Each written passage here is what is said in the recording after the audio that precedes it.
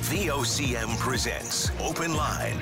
The opinions expressed on this show are not necessarily those of the station. And now your host, Patty Daly. Well, all right, and good morning to you. Thank you very much for tuning into the program. It's Wednesday, June the 21st. This is Open Line. I'm your host, Patty Daly, and David Williams. He's producing the program. You'll be speaking with David. When you pick up the phone, give us a shout in the queue on the air. If you're in the St. John's metro region, the number to dial is 709-273-5211. Elsewhere, it's toll-free long distance, 1-888-590-VOCM, which is 8626. So welcome to the first day of summer. Apparently it's going to be a pretty nice day around the entirety of the province. Temperatures in the mid to high teens and some 20s thereabouts. So maybe somewhere in the mid to high teens in the city of St. John's for the first day of summer. And of course the last full day of school. There's always going to be some concerns with now that assessment's been done. We've had a conversation with Trent Langdon yesterday about how we assess the progress of students in the K-12 system. Still lots of questions to be asked there, whether it be about learning loss or adjusting curriculum or preparation to move on. But the last stretch of school, leading into all of the holidays, including the summer holidays, not so sure a whole lot of learning's going on, but the last full day of school, there you go. Minor sports, I saw them playing some minor baseball down at Conway Glen in the last few days. Of course, minor soccer, minor baseball, all the minor softball, whatever else is going on. I have to admit, now that my boys have gone through minor and amateur sport, I really miss going to watch them play. You know, for some parents, it does become quite the task and the chore, especially if you have more than one child and they're involved in multiple activities, including sports. It does become like a second job. But now that it's behind me, I really absolutely do miss it. I suppose I'll have to go watch my nephews play as much as I can over the summer. Why not? They're all soccer players. And on the soccer front, it was on this date in 1970 at the FIFA World Cup final in Azteca, Mexico.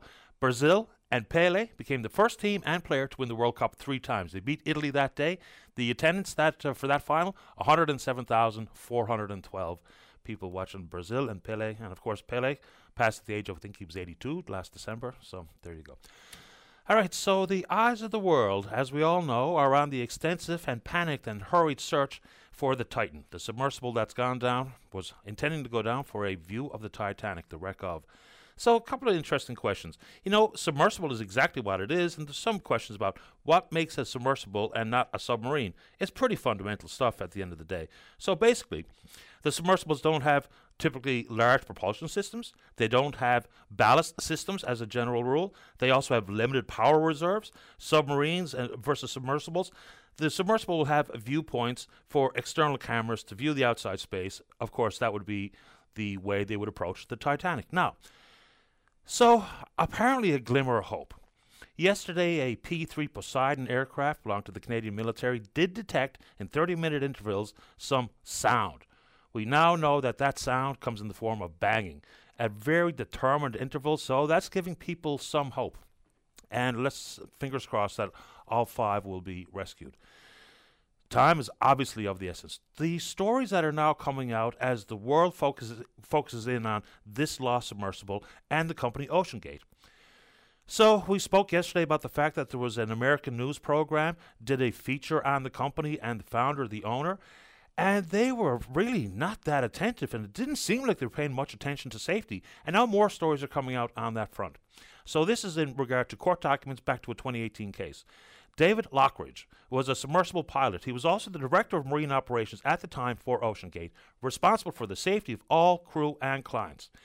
He voiced some very serious concerns about the safety of this particular submersible. So they did the test on a 1/3 scale model. So the concerns that Mr. Lockridge brought forward is that they were only testing at some 1,300 meters versus the almost 4,000 meters to get down to the wreck of the Titanic. And they say, or he says, pardon me, the constant pressure cycling weakened the existing flaws, resulting in large tears of the carbon. So non-destructive testing, critical to detect such potentially existing flaws. So apparently there's some concerns with the forward view portal. And with the consistent up and down changing in pressure cycles, this fella, who's responsible for the safety of all the crew, says it did indeed pose a distinct and inherent safety flaw. And so when you know things like this, and when the vessel has been down who knows however many times, then he was predicting that this would be exactly the case. There's also some thought and talk going around about the 96 hours worth of oxygen. so they can be down there for as long as that. Even if they make it to the surface, unless it's detected via aerial search, they can't even get out. The hatch is secured by some 17 bolts, so they still need someone physically to get to them before they run out of oxygen. The issue with the 96 hours, so says this gentleman, Mr. Lockridge, is that it was never actually tested in real-life conditions. So they can say they have that much oxygen on board, but Mr. Lockridge says, well, we've never really tested it, so we don't really know. Now, the banging does come across as a very hopeful sign, and yes, the world is absolutely watching. And I think it's drawn the attention of most people here in the province. Every time the wreck of the Titanic is mentioned, of course, it brings upon all sorts of conversation about the unsinkable vessel that was the Titanic, and people coming to this province for opportunities to learn more about it, potentially get down to see the wreckage. But time is obviously and clearly of the essence. They're scheduled to run out of, even though they don't really know whether or not they actually have legitimately 96 hours worth of oxygen. So says the gentleman who was responsible for the safety. Anyway, that's some story. All right. In the world of travel, and this one is really something else. So there's two distinctive schools of thought about how important it is to deal with the cost of getting in and out of the province and air access via direct flights. Okay. So things are only going to get worse, right? So when WestJet has consolidated both Sunwing and Swoop, there are two discount airlines, fewer options means higher prices, very likely. So says industry analysts. Now, WestJet is quick to say, no, it's going to be just fine.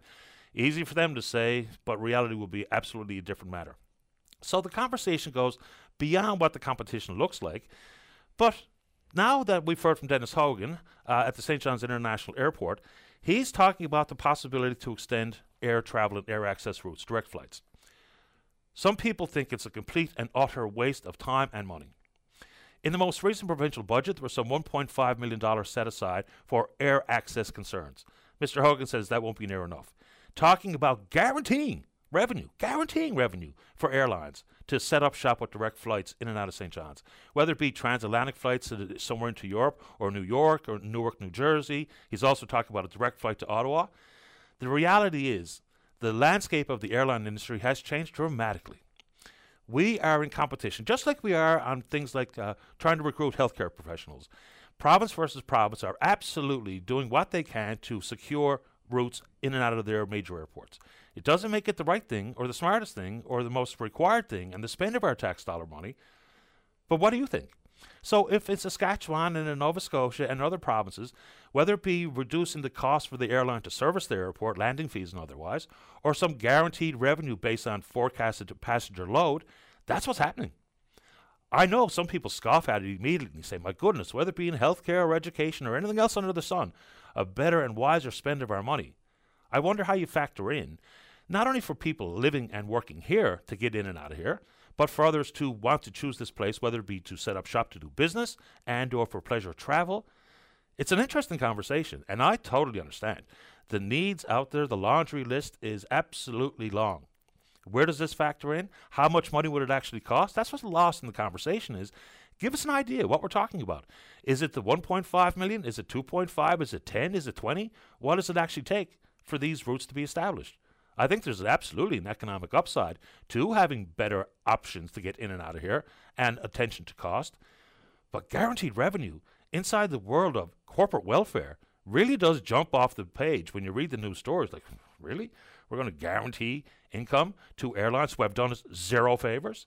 Every time some low-cost discount option comes to town, the big two, the WestJets and Air Canada of the world, they swoop in, they put a bunch of flights on, and they lower their fares. All of a sudden, the low-cost discount option just gets priced out, gets pushed out. So here we are talking about guaranteeing a revenue stream for airlines who have not been our friends. I mean, WestJet has pulled out of here for the most part. Air Canada has reduced their flights. In Deer Lake, WestJet pulled out in full. So it's an interesting conversation, but I do see the upside. But my God, the world of corporate welfare is not going anywhere. You can talk about it in the form of tax breaks or tax subsidies, and they're two different things, obviously. So we see that right across the gamut, whether it be in the Volkswagen electric vehicle battery plant in St. Thomas, Ontario, some possibility of $13 billion in tax subsidies if they hit certain production thresholds. But it's not going to change. And here we are, province versus province. there's always going to be regional concerns and regional differences in the vast geographical footprint that is Canada. But we have got to find ourselves a better way to try to do business as a confederation. We really have a very distinct set of bizarre rules in place, whether it be internal trade or interprovincial trade, which we spoke about with the CFIB just a couple of days ago. I think it was this week, maybe it was last week. So anyway, the issue of travel, we can take it on if you're interested at all, or whatever you're interested in. Okay, yesterday unveiled at the Dr. H. Bliss Murphy Centre was a $5 million new chemotherapy unit. Good news. The old unit was about 30 years old. They've increased capacity from 18 patients to 32 patients in a more modern setting with more privacy afforded to the patients who obviously could be quite ill. The big question would be, and once again not broached in the news stories that I read about it, is we already knew that they had closed one chemo unit because they simply didn't have the healthcare professionals, radiation therapists I believe is the discipline, to keep it open. So yes, new modern surroundings, more privacy, modernized equipment, all great. Moving from 18 to 32 patients, excellent. We know the prevalence of cancer in the province, but it really doesn't speak to the fact that, do we have people who can staff it up? So remember, on the West Coast, when they were talking about what would be inside and the offerings in the new Cornerbrook Hospital and all this surrounding conversation regarding radiology and what have you, is the number one concern that was put forward is not that we couldn't afford to buy the equipment, is whether or not we were going to be able to have the trained professionals to operate the equipment. And I think the same question needs to be asked here. So I think it's great. New $5 million chemotherapy unit, needed. The old unit was antiquated, outdated. But does it mean we're actually going to be able to serve the 32 patients, which is the capacity in the new unit? Good, but not so sure. Anyway, how are we doing on the telephone there, David? A couple of quick ones. I want to go back to the well. Got an email from a lady who is in a family where they have been trying for quite a long time to have a baby. And consequently, they've been traveling for in vitro fertilization services. And this family has been going to Calgary in the most recent past. The province is going to have another go-around at trying to improve and to review fertility services here in the province. We all know that they've offered some $5,000 per cycle for up to 3 cycles to travel. For some, that would cover some costs, but for some families, that's simply not the option. 121 families have availed of it at least one time. It's cost the province about $800,000. So when we talk about population growth, imagine if 121 families were able to add to their family without having to travel. Isn't that a good thing? So the province kind of got it wrong the first go around at the RFP. They actually admitted they had to reword it and extend it. The bids close, I think, early July. Consequently, we'll have more information shortly thereafter. But I think that's a big topic that this lady would like to hear more discussion. She's unable to call, or doesn't want to call, but she hopes that you will to talk about it. A couple of quickies before we get to the break.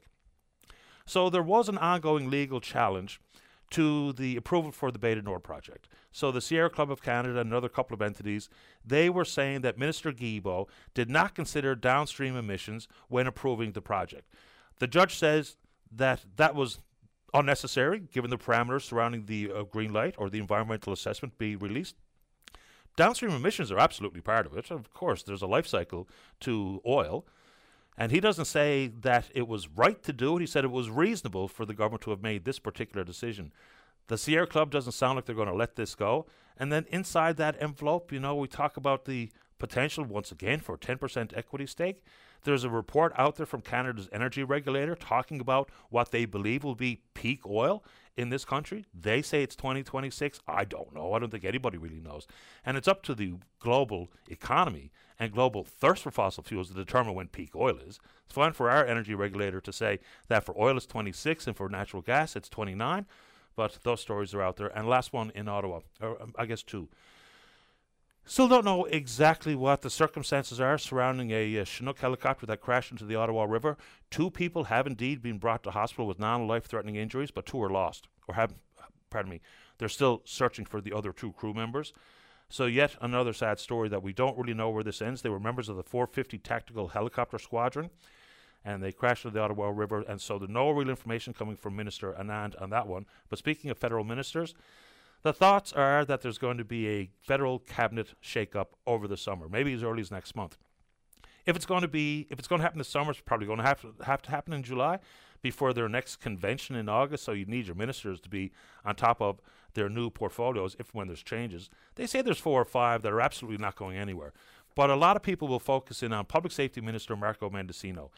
He has had a very tough run of it, whether it be his role in the gun control bill, which is Bill C-21, then all the concerns regarding Chinese interference in the 19 and 21 elections, the issues surrounding the transfer of Paul Bernardo from Millhaven maximum security prison to a medium security prison. Not that he necessarily has any real authority to dictate how correction services handles the incarcerated, but he's absolutely out. I mean, I don't know if he gets another portfolio, but Mendicino has been a problem for sure. And his tattered role as the public safety minister, I would imagine, is in question. So, federal cabinet shakeup, and we can talk about the mini cabinet shakeup right here in this province. We're on Twitter. We're VOCM Open Line. Follow us there. Our email address is openline@vocm.com. When we come back, let's have a great show. We're going to begin this morning, speak with Wade Smith. He's the owner of Smith's Ambulance Services out in Whitburn. Remember, it's not that long ago that his contract was torn up by the provincial government. Court challenge on the heels of it. We'll get an update from Mr. Smith right after this, and then we'll speak with you on a topic of your choosing. Don't go away. Welcome back to the program. Let's begin this morning on line number 1. Say good morning to the owner of Smith's Ambulance Services. That's Wade Smith. Good morning, Wade. You're on the air. Good morning, Paddy. Welcome to the show. Thank you, sir. I called, I was talking to Dave now yesterday, and, well, we finally got government in Eastern Health to submit their defense list a few weeks ago, and now it's all gone into court. But I think the main reason why I wanted to tell you and your listeners and the people around the area, since March, what we've seen here is a decline in the ambulance coverage and the level of training. We're down to 2 ambulances instead of 4. Now what we're seeing right now since May, apparently Eastern Health has renovated a building, the food services building by the Fresh Mart in Dildo, and renting it at a cost of $11,000 a month for public funds. To stick 1 ambulance down there, we got 1 ambulance in Whitburn right now. And we're getting calls from people who can't get the chemo appointments. They don't know how to get a hold of an ambulance. They're not getting any satisfaction. And this just keeps going on and on and on. And the minister talks about public safety and loss of confidence. Well, I've lost complete confidence here. And a couple of other things that we've seen. A few weekends ago, we seen 1 ambulance here, Type 2 4-wheel drive parked at Whitburn, and New Hook Health Centre, 2 EMRs, no paramedics on it, no Eastern Health unit around. And it's further complicated. June the 12th, there was an emergency call here in Whitburn. I know because I know the family.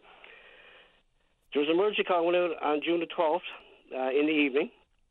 There was an ambulance parked at New Hook Health Centre. The ambulance responded from Brigus, 35 minutes away. That ambulance didn't move. And then we've seen another incident here on Father's Day where the SUV drove through Tim Hortons in Whitburn. They waited 35 minutes for an ambulance. The ambulance parked at New Hook, and it was an ambulance responded from Brigus and Heart's Delight. So this is the kind of coverage that the people are getting here, and it's not acceptable. It doesn't sound it. And add to it, if I remember correctly, was either in early March or sometime in February, the dispatch unit actually forgot to dispatch an ambulance, and I think that one was supposed to be New Harbour. Yes, it was. It was in February. There was an emergency call in New Harbour. The family went down waiting for us on the side of the road, and they said, we must have got busy or there was another emergency call or something. They didn't realize what was going on, so they waited, called back to dispatch, and dispatch said they didn't know where the ambulance was to. They can't contact them, which was all false, because they do know where we're to, and they can contact us. And anyway, 2 hours later, they dispatch, we forgot to send an ambulance. So this is what we're dealing with. A couple of things, Wade. So for starters, do you happen to know, we've been talking about the fact that paramedics are indeed leaving this province for a variety of reasons. Do you know where all your former paramedics are? Some of them didn't go back into the industry. They're gone other places. Others were hired on by other companies, and they are currently working. There's one group in Fairland, and there's a couple down in Brigus right now. They are working. But I'm going to bring up another complication now that they found. That recognition bonus, that service recognition payment that the minister said he was going to give to everybody, well, my staff didn't get that. Smith's ambulance staff didn't get it. 5 of them were refused. We all had to fill out applications that we were working on March the 1st, that we were employed by an ambulance company on March the 1st, that we were what was the other ones? We had to have we had to have our EMR or paramedic certificate, and it had to be updated. So anyway, all that was sent in, and I was refused it. After 30 years in this industry, I didn't get recognized. My lead hand over 25 years, he didn't get recognized, and 5 other staff members belonged to me that had Smith's ambulance. We had to send in the last copy of their pay stub. But what we'd done, we copied it and deducted, of course, the personal information, and we sent that in, and they were all turned down. Because any rationale offered, a reason? No, they would not. We went. This was all given out to Grant Thornton by the Department of Health to give out. Grant Thornton then went through the process, and apparently it was up to Wayne Young, who was the manager of ambulance services, or Julian Kennedy, the director, to finalize it. And I know my staff have been calling them. I'm after sending them emails. I'm after getting in contact with the President Association. Nobody's getting back to us. Nobody's telling us why we couldn't get it. I mean, I've got people 30 years in EMS and just went through one of the worst situations in a 2-year pandemic that we've ever seen, putting their lives at risk, and $1,900. We're not worth $1,900. Something else. I mean, there's another group of support workers out there in healthcare that did not get some of the bonus money that was afforded to most people in the healthcare system. So, Wade, given what's gone on here and given the amount of time you've spent in the ambulance service business, what actually are you looking for in court? Are you looking for compensation? Are you looking to have your contract restored? Are you interested in going back to work in this field in Whitburn? Or what are you looking for? We're looking for. I guess what we're talking about with our lawyer is that we're going after them for wrongful termination of our contract, and what that means at the end of the day, I suppose, and what the judge puts out there.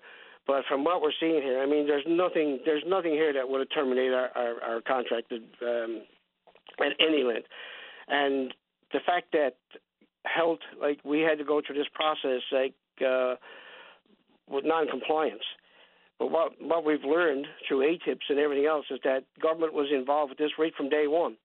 So even though there's 3 parties involved and all 3 parties are supposed to uphold that agreement, it kind of feels like we're fighting two parties all at once, because the government and Eastern Health were siding with one another against us. And at the end of the day, didn't provide any proof, didn't come to us for any reason whatsoever. We had a ministerial review that was supposed to be completed, that the minister said, no, we're not going to complete it anymore. But now we found out that it has been completed, and we still haven't got the results. So I guess we're going back. We're looking to see what can happen, and the fact that we're going with this one entity apparently for an ambulance service. We don't know what's going to come out of that. So even if we did go back, what's left for us? 180 days, we're gone again. Like, we really don't know. And with this government and with this minister, we don't know. I mean, we all got our jobs gone. I mean, I got no job. I can go to work, but this tying up a lot of my time and a lot of the people that we had. There was jobs put out here in Whitburn. Eastern Health wanted 4 people. Now, 4 people can't run an ambulance out here, and none of my paramedics got a look in. And on top of that, you've got documents that contradict what government alleges was reasons for your contract to be terminated, which is unbelievable part of the story. Well, so, we do, Patty, and the list goes on and on and on. And the one particular one, which really got me mind-boggled, is the fact that on February the 4th, when they say we refused to respond to a call, we had conditions against us: power loss, storm, whiteout conditions. Our employees refused to work, which they have a right under OH&S, and this has been verified by OH&S. The lawyers in OH&S verified it. We can refuse. I've even talked to different people who work with the RCMP and other police services. They have a right to refuse unsafe work. And all of a sudden, we got the manager of paramedicine, Michelle Breen, come back and say, "No, you can't refuse. You've got to go." Yeah. It's just so incredible, Patty. I just can't believe that we've got this mindset. I mean, how are we supposed to change? How are we supposed to have a conscious, safety-oriented group of workers in this province? How are we supposed to get rid of harassment? How are we supposed to get rid of treating everybody the same when we got officials in government who are doing this to the people of the province and inside government itself? So how are we supposed to change that mindset? It's a fair question. I appreciate the update and the information this morning about the coverage now that your contract has gone by the wayside. Any time frame for legal resolution here? No, it's all under what to call, I guess, the discovery phase right now and getting the documents sent in the Supreme Court.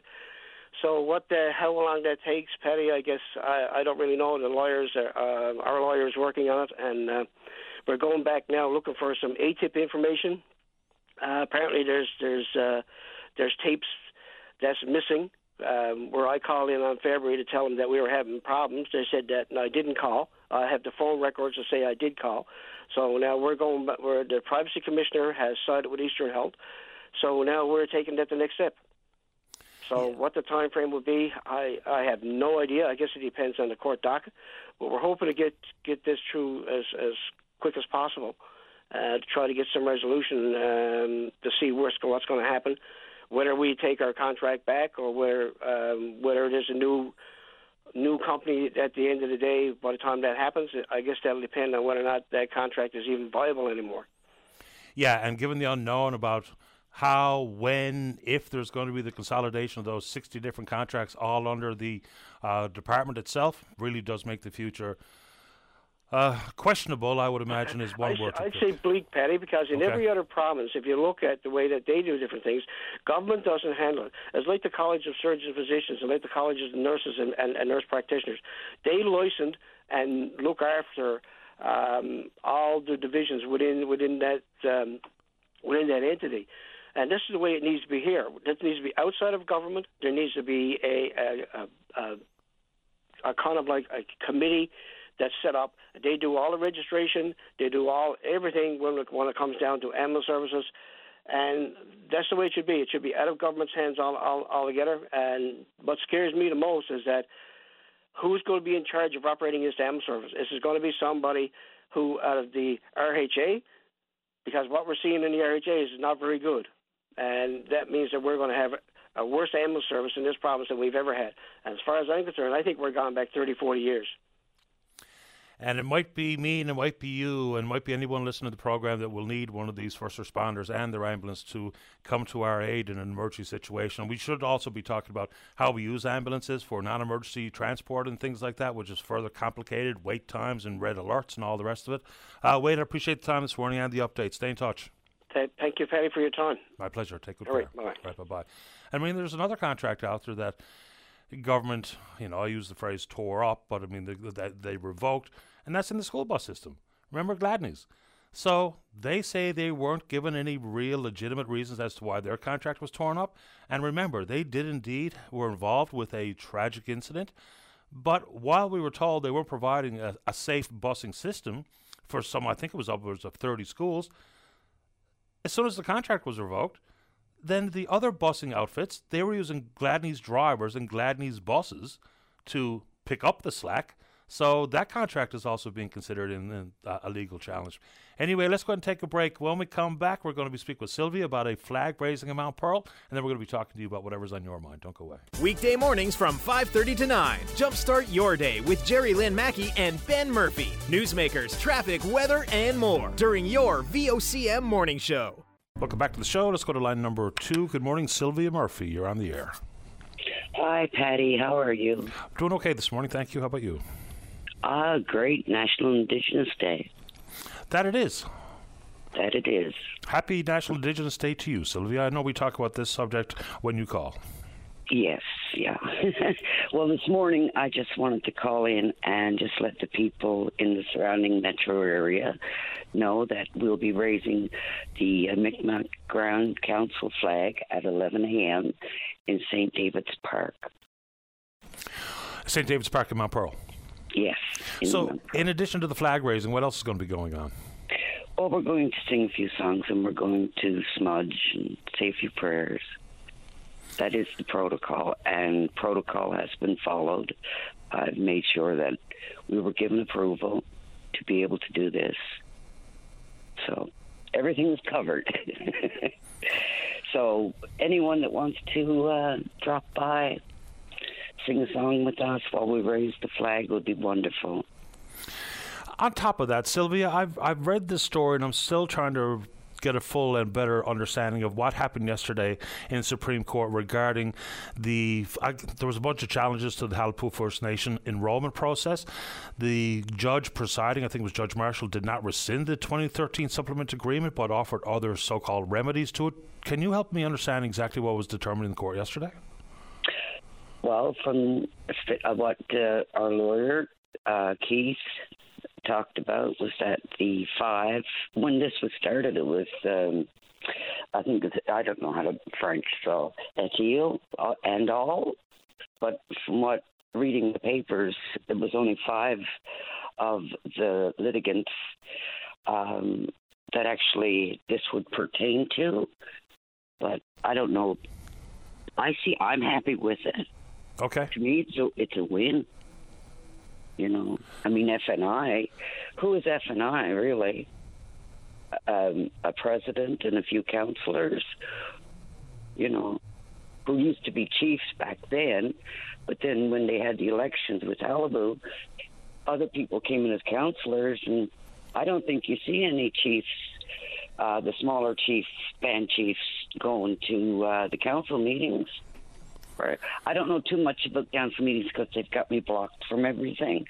Okay. They want me to know too much, I guess. I don't know. Yeah, I'm going to try to figure out the story a little clearer. But the enrollment process has been a mess since the very beginning. They anticipated there would be somewhere in the neighborhood of maybe 18, 20,000 people who would apply for status. It ended up, I believe, it was like 105,000 people applied.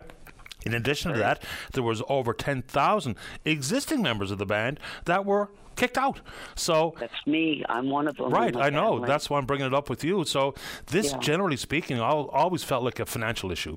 So the government had set aside X amount of money for this process and the numbers of people who would indeed get status, and they were overwhelmed with applications. There was a bizarre checkbox sort of application process where you had brothers and sisters raised in the same community, but now one lives elsewhere in a so-called non-Indigenous community. One got status, one did not. It's just really something strange about the entire thing. It felt reverse engineered from the get-go. Well, the sad part of it, Patty, to be honest with you, is that my grandmother had 17 children. One of her children got on. She had a family, say, of 9. The ones lived here in Newfoundland kept their status as 6-1s. The other ones that lived in Ontario or wherever across Canada, they went back to a 6-2. So they didn't actually take these people off that list that went to Ottawa. Right? In our situation, we had our names taken off, totally taken off. And because I check all the time on it. And the sad part about it is that the ones that were away, they went back to down to a 6-2, which means their children and grandchildren can't be recognized. It's all in the recognition for me. I'm proud to be a Mi'kmaq. You know, I had lawyers say to me, well, why don't you claim Métis? I said, why would I claim Métis when I'm Mi'kmaq? You know, that's one of the saddest things I think that's been said to me. Claim something that I'm not. And of course, some applicants, it was quite dubious, their actual genealogy or ingenuity. So anyway, I'll leave it at that. Sylvia, I appreciate the time. Tell the folks the where, the when one more time for the flag raising in Mount Pearl. Okay, it's this morning at 11 a.m. and it's only going to be about a half-hour ceremony. We're going to raise the Mi'kmaq Grand Council flag with all protocols followed. And we're doing this, I've been after this for a lot of years. Going back, I don't know, in 2000. And now it's going to be raised today. I think maybe our city is one of the first outside of Corner Brook, that area. Mm-hmm. But I live here, and there's a lot of Indigenous. We are the Newfoundland Changemakers, the group that we are in. And by the way, any of your callers want to go down to the Colonial Building, all of the prayer ties, the 10,200 and so prayer ties that were put on, I was asked to take them down. I said, well, I didn't ask to put them up for permission, so we went down and took them all down. And for the last year, we've worked on a project which we call the Kite, and it's a kite that's made up, and we only salvaged about 6,000 of the prayer ties. So we sat down and we have 10,258 prayer ties on the flag, and we also put up a banner, the red dress, and it is not because I've made it, and I had a collaborator, young artist, Justin Squires, who helped me with this. We did the red dress, and it is beautiful. When we had it installed on Monday, the workers there cried. They actually cried. Well, we cried along with them, because it's very heartbreaking. But to finally let the people know that all their prayers are put in a room down at the Colonial Building, which, by the way, I bartered this. If you want me to take them down, either you put up a statue or let us have an installation where we put something up, and that's what we did. And I thank the people from the Colonial Building that's done this for us. And that's a recognition and the gratitude that I have. I'm sorry, I get emotional. Today, it's just wonderful. And then the court proceedings, I think everything is going to be okay for us. Because where they've proved that it was oppression. And the other court case in Toronto for my cousin Jerry Brake, who passed away. And I remember the F&I lawyer saying, but no one's died over this. He died, And that's another heartbreaking story. But I think it's all going to be okay, Patty. I appreciate the time this morning, Sylvia. Thank you. Okay. Take care. Nemultis. Bye-bye. Bye-bye. There we go. So flag raising today at St. David Square. Mount Pearl, let's keep going. Let's go to line number 3. Good morning, caller. You're on the air. Hi. How are you this morning? Doing grand. You? Good. I don't know how good I am or not. I'm just wondering if somebody out there can help me. I need some help, desperate help. What's going on? Yesterday morning, about 7:15, woodpecker pounding away at my house like nobody's business. And there's to a point that it sounds like a jackhammer. Started again this morning about 5:15. Pounding away again like a jackhammer.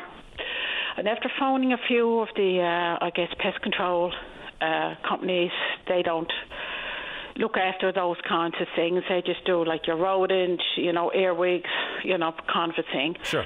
They don't go into that kind of a thing.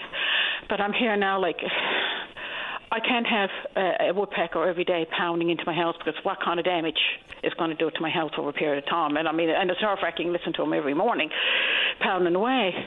I don't want the bird killed. I don't want it poisoned. I just want it gone. A simple fix, something that he'll just go away and pound in somebody's tree, or go to the woods or something like that.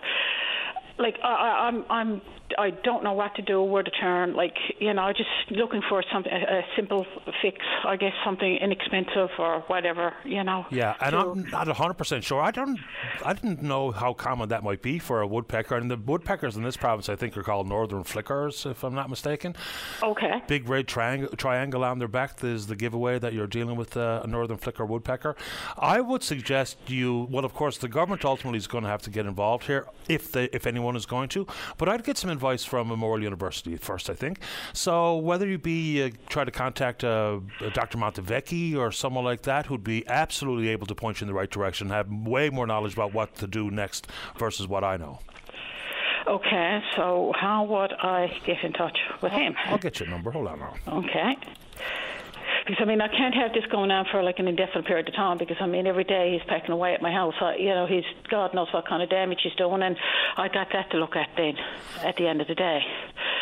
Yeah, it's a strange one. Okay, I have a number that you can contact Dr. Montevecchi. He might not be the person who does it, but he'll know more about what you should do than I would. So I'd give him a call. His office number is 864 76 73.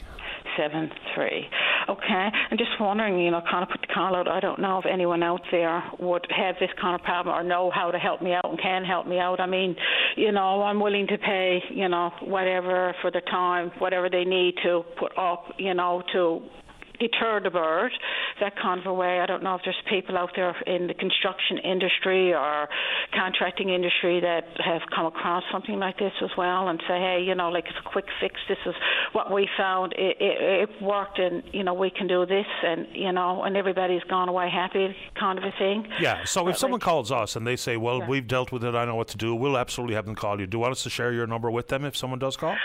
By all means. Okay, will do. Okay, perfect. Thank you so much. You're welcome. Good luck. Good, thank you. Bye-bye. Take care. Bye-bye. I don't think I've ever heard that before. Woodpecker coming after the house. Strange one. And I've never seen one in the city either. I have seen them out in, up Salmon, for instance, but not in the city. And I'm not exactly sure where she's calling from, but the prefix looks like it's somewhere around town. All right, let's go ahead and take a break. When we come back, we're going to talk about harvesting icebergs. And then my buddy Andrew Hines. He's got a huge honor and thrill ahead of him as he is one of the torchbearers in Berlin for the 2023 Special Olympics World Summer Games. We'll talk to Andrew as well right after this. Don't go away. Welcome back to the program. Let's go to line number 6. Good morning, Ruta. You're on the air. Hi. I was phoning about the lady with the woodpecker banging on her house. Right. And we had the same problem, and it almost happens every spring. Somebody told me, and I just looked it up online as well, it's part of the male mating habit. He's trying to attract a female by sending out that hammering call. And the only thing I was able to do, we live in a bungalow, so I would go out on the back deck, sort of the corner of the house where he's at, and just scare him off. But next morning, very often he comes back or he goes to the other side of the house. But eventually, I guess, he finds his girlfriend and away they go.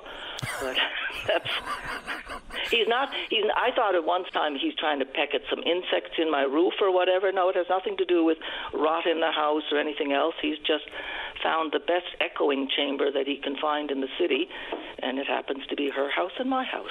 Interesting that is part of a mating ritual. I also heard from a listener that said they had the same thing happening at their home. What they did is they put plastic owls near where the woodpecker was digging in, and it kept the birds away. So I don't know if it was a combination of the plastic owl, idea, getting a girlfriend. We're going to pass that along to the caller as well. Okay, then. Appreciate the call. Thank you. Take care. Yep, bye-bye. Take care. Bye-bye. So it's part of the the mating ritual. Okay, but maybe the plastic owls. Well, it worked for this particular listener, so that's a good thing.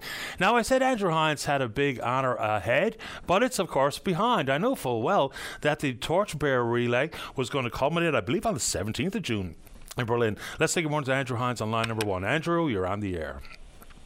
Good morning, Patty. How are you? Excellent. Thanks for asking. How you doing? I'm very well, thank you. Welcome home.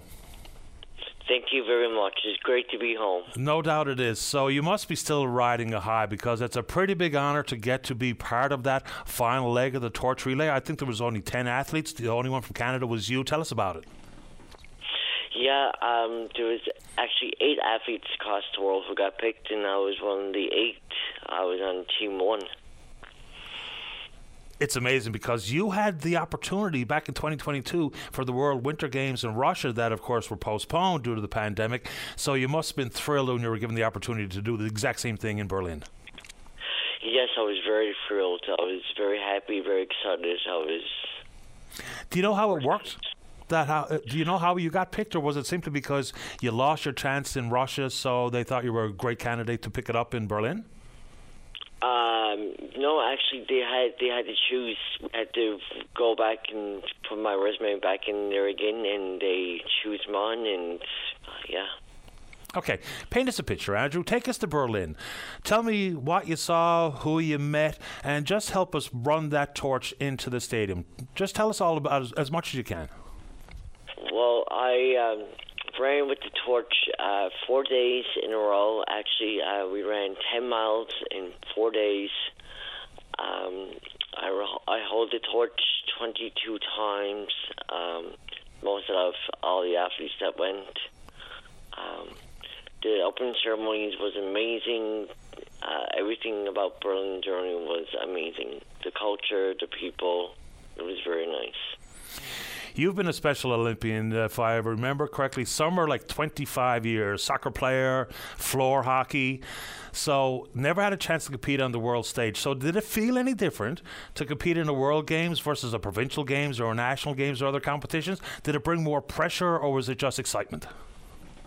It brought more like relief and more happy and like, yeah, it wasn't really pressure. It was like, okay, we know what we're going up there to do and we can do it. We've done it before.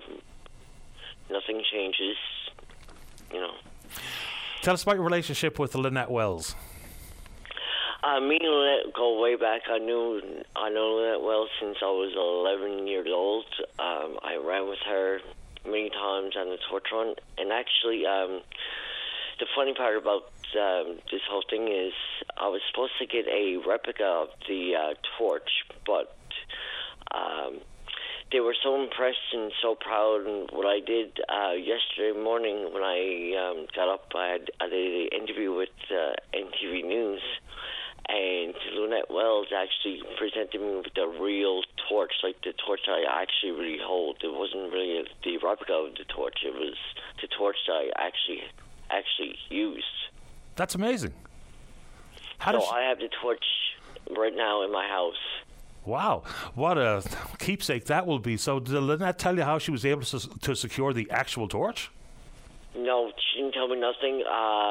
That day we were presented with the torch, and we were wondering how we were going to get home because we couldn't bring it on a plane, and we were going back and forth how we were going to do it, and she said, Andrew, we need to mail it. So I was like, okay. So I was very shocked and surprised yesterday when I actually got to hold it and actually got to bring it home. Good for you. I'm really thrilled to hear that. So, Andrew, we've talked about the torch run and what that meant to you and how many times you had it in your hands and how long you ran each day for 4 days. Tell us about the competition. The competition of it was cool. You know, the athletes are very nice. You know, everyone that went up there and participated in the Fortune Torch Run, it was great.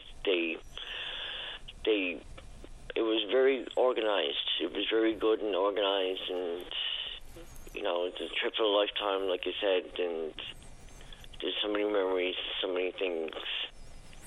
And of course, first time at the World Games, 170 countries represented, 7,000 or 8,000 athletes, and then their supporters, their family, their coaches, and whatnot. Did you meet anyone in particular that you're going to stay in touch with, or any cool stories you want to relay from your time in Berlin? I'm going to stay in touch with all the people that I ran with, and yeah, it was very nice. The weather was hot up there, and the culture was nice. It was a fun time for me. I'm sure it was. And one of the quotes from the story that I read some while back was, Andrew says, I love my province, I love my country as well, and I can't wait to represent Canada and Newfoundland. I'm sure everyone surrounding you and you yourself must be really proud, and so you should be, Andrew. Anything else you want to tell us this morning? I know, I just want to say thank you to everyone out there that supported me and Lynette and all the people in Newfoundland, Labrador, and across Canada. Thank you so much. We're behind you 100%, buddy. Thanks for making time for the show, and once again, welcome home. Thank you again, Patty. Have a great day. The very same to you, Andrew. Take care. All right, bye-bye. Bye. Andrew Hines, torchbearer. How cool is that? 8 athletes worldwide. Andrew, one of them, the only athlete from the country, 25 years as a Special Olympian, finally gets a chance to bring his talent and his passion and his excitement to the world stage. Thrilling story. Great stuff. Let's go to line number 3. Sue, you're on the air. Good morning, Patty. How are you? Excellent, thank you. How about you? Good, thank you. There was a missus that called in about the woodpecker. Yep. So I Google it, and it says homeowners have reported some success deterring woodpeckers with wind socks, pinwheels, aluminum balloons. That's the shiny ones. And the bright mylar balloons are especially effective. Strips of aluminum foil or reflective tape. All helpful suggestions, and I'm going to make sure that the caller earlier gets all of these, and maybe she can find out a way to interrupt the mating ritual, to take the hammering to another piece of wood, so that this particular woodpecker can find his mate for the season. But I appreciate you Google it up. So you want to run through the remedies one more time? Okay. Wait, I got to go back because I was reading something else. Okay. Okay, sorry. It's wind socks. Yeah. Pinwheels. Aluminum balloons. Okay. And bright mylar, MYLAR. Right. Balloons are especially effective. And strips of aluminum foil or reflective tape. All very helpful. Maybe just as simple as a quick shot over to the dollar store, you might be able to find that woodpecker hammering somewhere else. I appreciate the Google and the time, Sue. Thanks. Okay, you're welcome. And hopefully she'll have good luck with it. Hope so. Okay, you have a great day. You too. Take care. Thank you. Bye-bye. Bye-bye. All right, there you go. And, of course, the other listener said that the plastic owl was an effective remedy for the battering of that northern flicker. Just got a text that this person, a good friend of mine and a listener, says this is the bane of his existence is the woodpecker that haunts his particular property. Anyway, that's pretty good stuff. Let's take a break. When we come back, Craig, stay right there to talk about harvesting icebergs. So we're going to talk about air excess and whatever you want to talk about. Don't go away. Every Saturday is perfect for a night at the cabin. The Cabin Party with Brian O'Connell. Saturday night starting at 7 p.m. on VOCM. Welcome back to the show. Let's go to line number 4. Good morning, Craig. You're on the air. Hi, Patty. It's Craig Budgeau from out in Triton. Just calling you today. My son, 15-year-old Grayson Budgeau, got a little business on the go. He's called it Grayson's Burgie Bits. And we're making a trek out to the West Coast today, and we got 1,000 pounds of ice on board.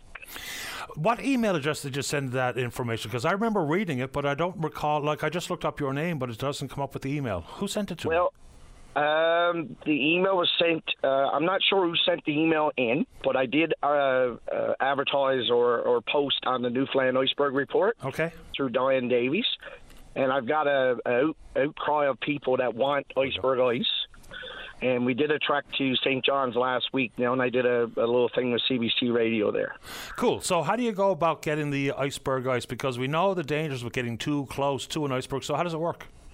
So what we do, we don't actually harvest the iceberg from the Burgie Bits, from the actual iceberg itself. We collect the ice that's after falling away from the main bergs. I see. And we do it in a safe, humane manner, right? So it's we were, like I said, we got a 16-foot boat with a little engine on there, and we've been fortunate this year. Our area in the Green Bay South area, we got a lot of icebergs this year, and we had a lot in close proximity to our doorstep. So it was a great opportunity for my young fellow to make a few spending dollars, right? How much are you selling the ice for? So we do it up in 12-pound bags, and we sell those bags for $10. And right now we're after selling around 2,500 pounds of ice in total. Wow, that's pretty cool. How did Grayson get involved in harvesting Burgie Bits and putting a business together? Well, I just I planted the seed with him, and he's a pretty aggressive outdoor guy. So, I explained to him with a little bit of hard work and effort. Our cost is very minimal, of course, and hard work pays off, and I'm sure there's a market, and there's people who'd like to have it for their cooling effect in their drink of choice, and it lasts so long in your beverage that it doesn't dilute what you're actually drinking, so it's a lot of benefits to the iceberg ice. I think most people around here would have had an experience of having iceberg ice in their drink of choice, alcoholic or otherwise. So good on you. So give us the details one more time, where you're heading today and how much ice you got on board. So today we're going to be at the Walmart parking lot at 3 p.m. in Corner Brook. Cool. We're heading from Triton area right now, actually, and we're going to be there. My number 709-263-6807. If anyone wants to reach out or let me know if you need ice. We're like I said, we're traveling to the West Coast. We're doing a 12-day salmon fishing trip down. We're being a tourist at home. So we figure we'd bring a little bit of ice for our little journey as well. It sounds great. Safe travels and good luck on the river and good luck in the Walmart parking lot selling your ice. Good on, Grayson. Thanks a lot. Thanks, Craig. All the best. Have a good day. You too. Bye-bye. All right, there you go. A little bit of entrepreneurial spirit with something that's right out in front of you, out by the door. All right, let's go to line number 5 and say good morning to the PC member for Stephenville, Port-au-Port. That's Tony Wakeham. Good morning, Tony. You're on the air. Hey, good morning, Patty. Before I get started, I just want to send my thoughts and prayers, of course, to those people in the submarine off the coast there by the Titanic, and some positive news coming there on your radio station about the fact they've heard these bings. But all of us, of course, are hoping for a successful recovery operation. Of course, we all are, no question. There's a lot of bleak thoughts going around out there, but it's not over yet. The time crunch here is very, very real. And I don't know if you've read any of the stories about the safety track record of that company and that particular vessel, which gives people certainly heightened concern. But fingers crossed that this comes out to a successful resolution. It's a scary story, man. I can't imagine being trapped in that little thing for all this time. And the world is watching that, for sure. Yep. Patty, I wanted to talk to you today about access and air access, and more importantly, the tourism industry itself. A lot of times we talk about mega projects in our province. I would argue that the tourism industry is a sustainable mega project. Whether it's from the Torngat Mountains to Mistaken Point, there are attractions and activities that people want to come to Newfoundland and Labrador to avail of. And we need to find a way to make that easier. When I look at the stats around the tourism industry, that's why I use the word mega project. When you think about 2,400 tourism-related businesses in Newfoundland and Labrador, over 20,000 tourism-related jobs, $1.2 billion industry. And what they do, and then the other stat, which was quite interesting, was the fact that international travelers spend 3 times as much as domestic travelers. So when you start thinking about all of those stats, how do we take this industry and move it from $1 billion to $2 billion? And one of those key pieces to that, of course, is access. And air access is a critical part of that. Yeah, no doubt. I mean, I do think we also have to incorporate conversations about changing that cost recovery model via Marine Atlantic. But air access will obviously be the dominant concern here. But, I mean, it's not just tourism, right? It's business, it's even pleasure travel for people who actually live in this province. So would you be in favor of what they're talking about at the St. John's International Airport Authority? Mr. Hogan is saying that, with the way other provinces are approaching this, they're talking about things like guaranteeing revenue for the airlines, which, of course, fair enough, but corporate welfare seems like a tricky road to go down, considering the fact that they might come here, get their guaranteed revenue, make their monies, and when they have a better offer elsewhere, they're gone again. So I think there's a big risk associated with that. There is a challenge. We know now that airline industry is regrouping and reestablishing after COVID. So now they're starting to look at those routes, where they're going to plan their routes. So now is the time for us to be having those type of conversations as a province with the airline industry, whether it's domestic or international. And what that looks like at the end of the day, it may not come down to the province having to spend a lot of money, but what it comes down to is making sure that we find a way to keep and encourage those airline industries to come here. But you're right. I think in Manitoba example, I don't think the Manitoba government, even though they offer guarantees, are really spending a whole lot of money on that guarantee. We have seen our routes in the past, when we did have those international routes to Europe, for example, that they were filled. We always talked about how the planes were filled. So it comes down to what are the measures that are keeping the airline industry from reestablishing itself in Newfoundland and Labrador, in reestablishing those access routes. So if you're not sitting down and having those conversations, then you have no way of understanding. And right now it's a critical period because, as I said, they're reestablishing those routes, and we need to be having those discussions right now with those airlines, whether, like I said, domestic or international. Because at the same time, I think for government, we have to stop thinking about a lot of things as cost and start thinking about as investment. So what does that investment look like? How would we get it done? What kind of guarantees do we have as a province? Because it's not just about guaranteeing an airline. It's about guaranteeing the province and the people of the province, because that's the critical piece to this. So those are the things that need to be happening. Those are discussions that need to be happening, in my opinion. I don't know how comprehensive the evaluation would be to justify a subsidy, what the return on said subsidy would be, because it's easy enough to use some of the tourism numbers because we have those. And we understand the amount of money a visitor spends versus someone who's on a staycation. But how do you factor in the rest of it? Like, what does it mean for the possibility to expand the workforce of an Equinor?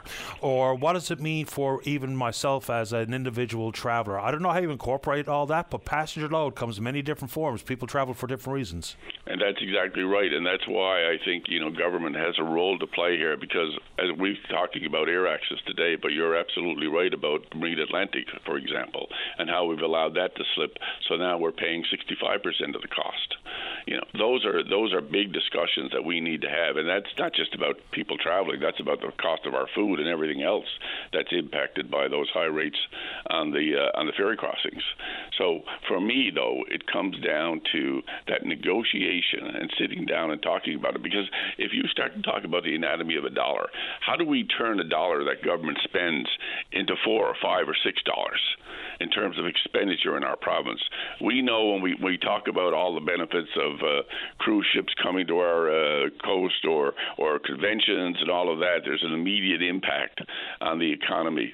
And when I think about all of the jobs that can be created, we turn a $1 billion industry into a $2 billion industry. The economic benefit to that of government, of people in our province, is going to be huge. And every time we can establish that, and we can create an industry that's not just about 4 months, but maybe it's 6 months, maybe it's 8 months, and grow that. That's where I see government making a wise investment, because that's what government should be out there talking to people and saying, what does government need to do to help you grow your business? And it's not about creating mega projects. It's about creating that 1 or 2 jobs or 3 or 4 jobs. That's the whole piece on this. How do we help grow these small businesses all over Newfoundland and Labrador? And what can government do to help? The other piece that I think is interesting now on this whole air access is think about what we're doing in the healthcare side of things. We're recruiting healthcare professionals from all over the world, mostly in Europe, in India, and other places. Think about all of those who now are coming to Newfoundland and Labrador. So we want them to come here and move here and live here. And then part of that is going to be how easy it is for them to go home to visit relatives, or how easy is it for relatives to come back, to come visit them in Newfoundland and Labrador. So you start to think about putting all those pieces together. If we're truly going to be looking to bring new people into Newfoundland and Labrador, which we need, then, air access plays a role in that too. Yeah, I don't dispute that. The issue about, a tax subsidy or tax relief based on hitting certain production thresholds is a different thing than giving big corporations in particular a tax break. They're two different things. They feel and sound the same, but they aren't really. The message has got to be something like this. Here's what we're doing, and here's what it will mean for individuals and small business. Because if it's simply focused in on the Air Canadas and the WestJets of the world, people aren't going to be too keen on giving these big players who have not been friends of this province any sort of relief. So we've got to figure out a way, if this is the pragmatic thing to do, about what it actually means for smaller businesses, because the big guys, corporate welfare, that kind of stuff is not much of an appetite, but the world is changing so quickly. Tax subsidies are seeing provinces competing with each other for the exact same thing, whether it be incentives for healthcare workers or subsidies for airlines or guaranteed revenue. They're doing it elsewhere. Doesn't mean we have to follow the leader, or just because they jump in the harbor, we don't jump behind them. But if we don't do something, we're going to see further erosion of service here. And that can't be good for anybody. Tourism, for the business community, for individual pleasure travelers, nobody. It's just going to get less frequent options and more expensive. That's 100% right, because if we're going to grow and sustain our health industry and our education system, we need our economy to grow. And tourism industry can be part of that growth, a significant part of it. So let's focus in on minimizing the benefit, or the benefits to the airline, so to speak, but maximizing the benefits to the people of the province.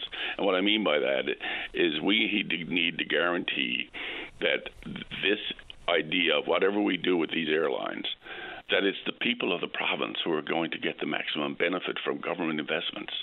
because it can't be the companies that get the benefit of government investments or the maximum benefit of government investments. It has to be the industries in Newfoundland and Labrador. And I think there are people out there are numbers of people identified already by tourism industry, about significant numbers of people who have identified that Newfoundland and Labrador would be a destination of choice for them. But how do we make sure that it's affordable and they can get here because there's access available? It's a big one, and I mean, this is not to move the focus to the Liberal Party federally, but if the Minister of Rural Economic Development, being a Newfoundland or Labradorian, Goody Hutchings, her portfolio screams trying to advance the cause of reducing that cost recovery model at Marine Atlantic. It used to be all the rage for politicians. It kind of went by the wayside. Then it got a bit more traction when the fuel surcharge was broached, and now that's been paused till December, thankfully. But boy, we've got to figure out Marine Atlantic as well. Before I let you go, Tony, so the nomination process is closed. There's going to be 3 candidates that we knew were in the running for the next PC leadership position. Yourself, Mr. Part, who was first out of the gate, and now Eugene Manning. Why Tony Wakeham? Well, Paddy, I believe that this province needs better decision making, and I would put my track record on my leadership skills up against anyone else's, because at the end of the day, this is about leadership. I've been a leader all my life. I've lived and worked all over Newfoundland and Labrador. I've worked and ran private organizations. I've worked and ran public organizations. I've also ran national organizations, provincial organizations. I have been a leader. I have been at the table. I have been at the board table. I have significant experience in both healthcare and the private sector. So I think those are assets that I bring to the table, the ability to build teams. And that's what I've been doing. I've been really excited. As I've gone around this province, I have got people engaged who have never been engaged in politics before. I have people on my team with lots of experience in politics. I have former MHAs, current MHAs, and I have a group of young people who have come together. And actually, we've sat down on many occasions and had conversations about this province and where we should be going. And when you engage with those people, you get motivated to do even more and to do it better. So that's the type of team that I'm building. People, I have had former Liberals come up to me and tell me they voted Liberal all their life, but not now. They want to be part of the team. And that's the kind of motivation I get as I go around the province of Newfoundland and Labrador. And that's what I'll continue to do, and continue to focus on people, not politics. You talk in the Tory ranks about the fact that this is going to be settled in October, but there's also a school of thought out there that we might even see a provincial election this fall. Any thoughts? Well, I don't think the Liberal government would, traditionally they haven't done it in the past. In the middle of a leadership campaign, the governing party doesn't generally call an election. That would be the exception. Yeah, no, I would consider maybe, for instance, November, so not to break with protocols of the past, but I hear more and more people thinking that there's an election in the offing.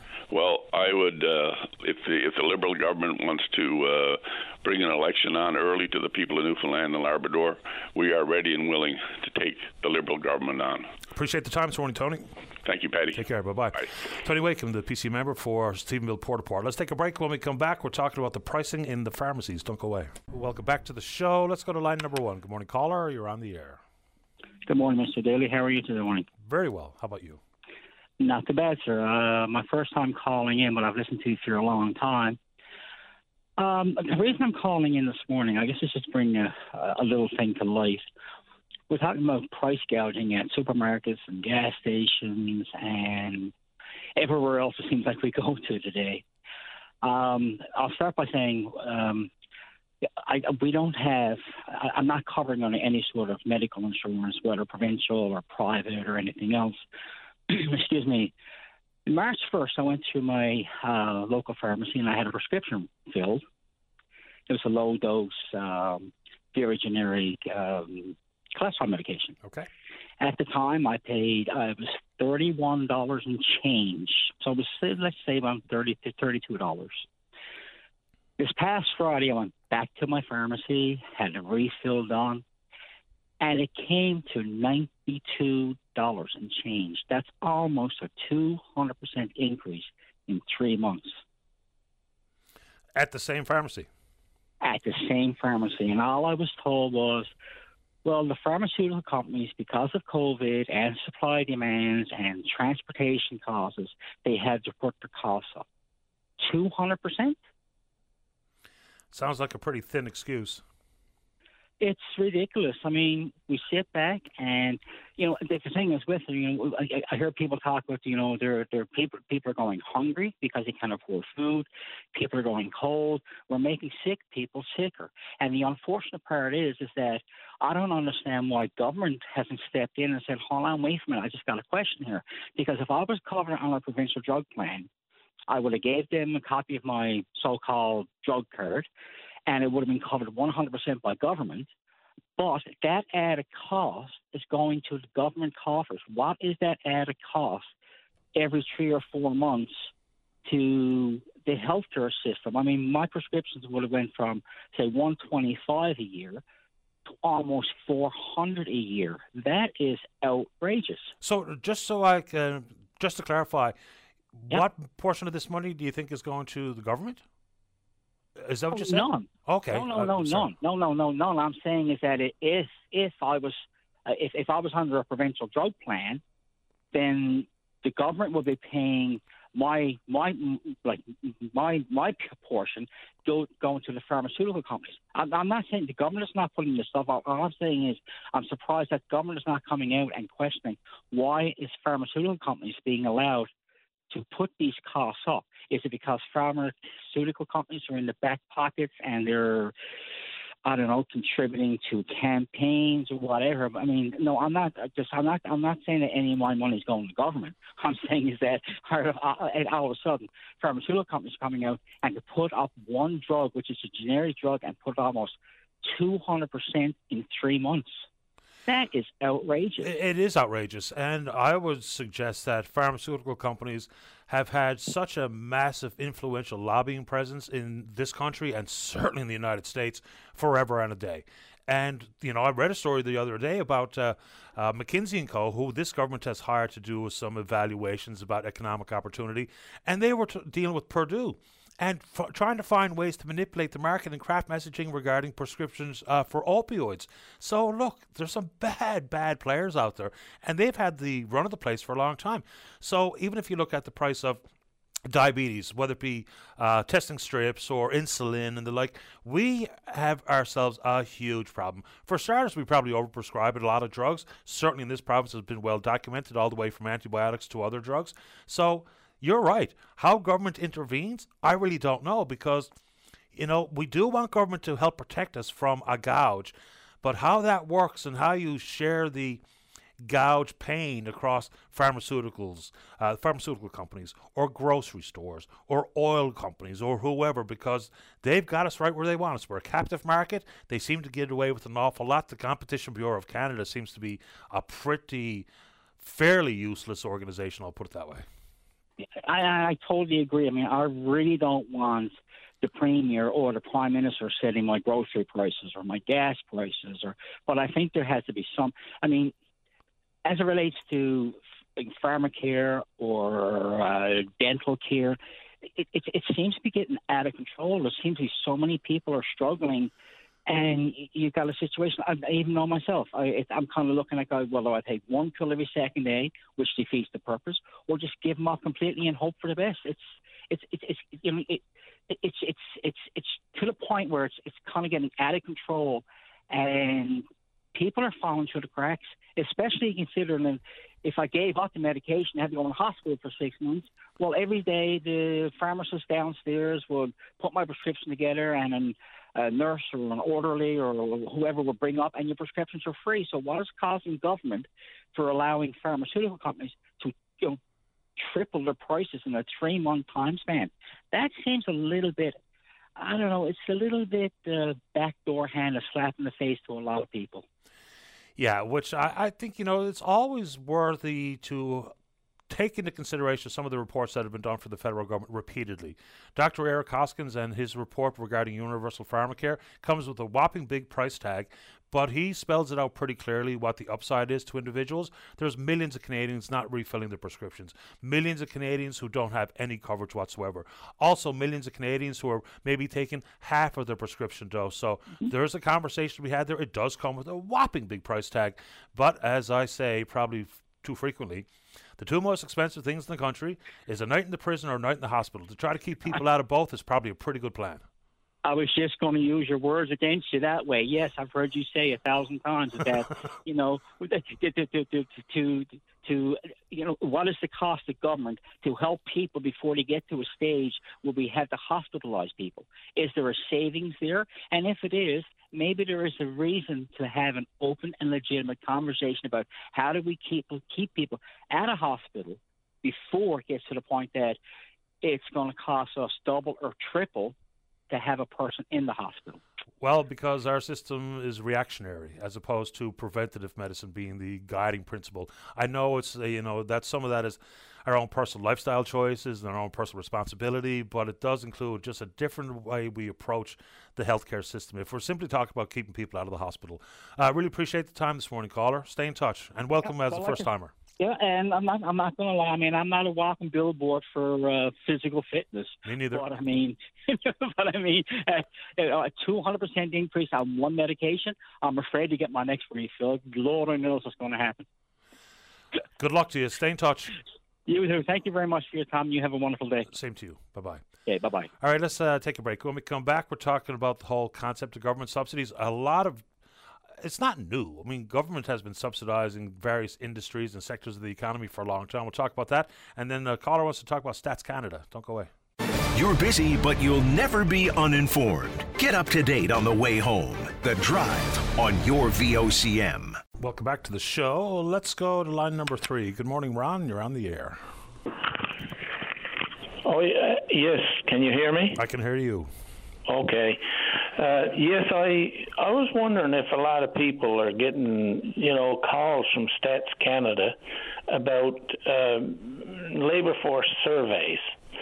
They've been on my case and my wife's case for almost 2 years. The first started out with the wife. She got a letter, and they wanted her to do a survey or participate in a survey. Mm-hmm.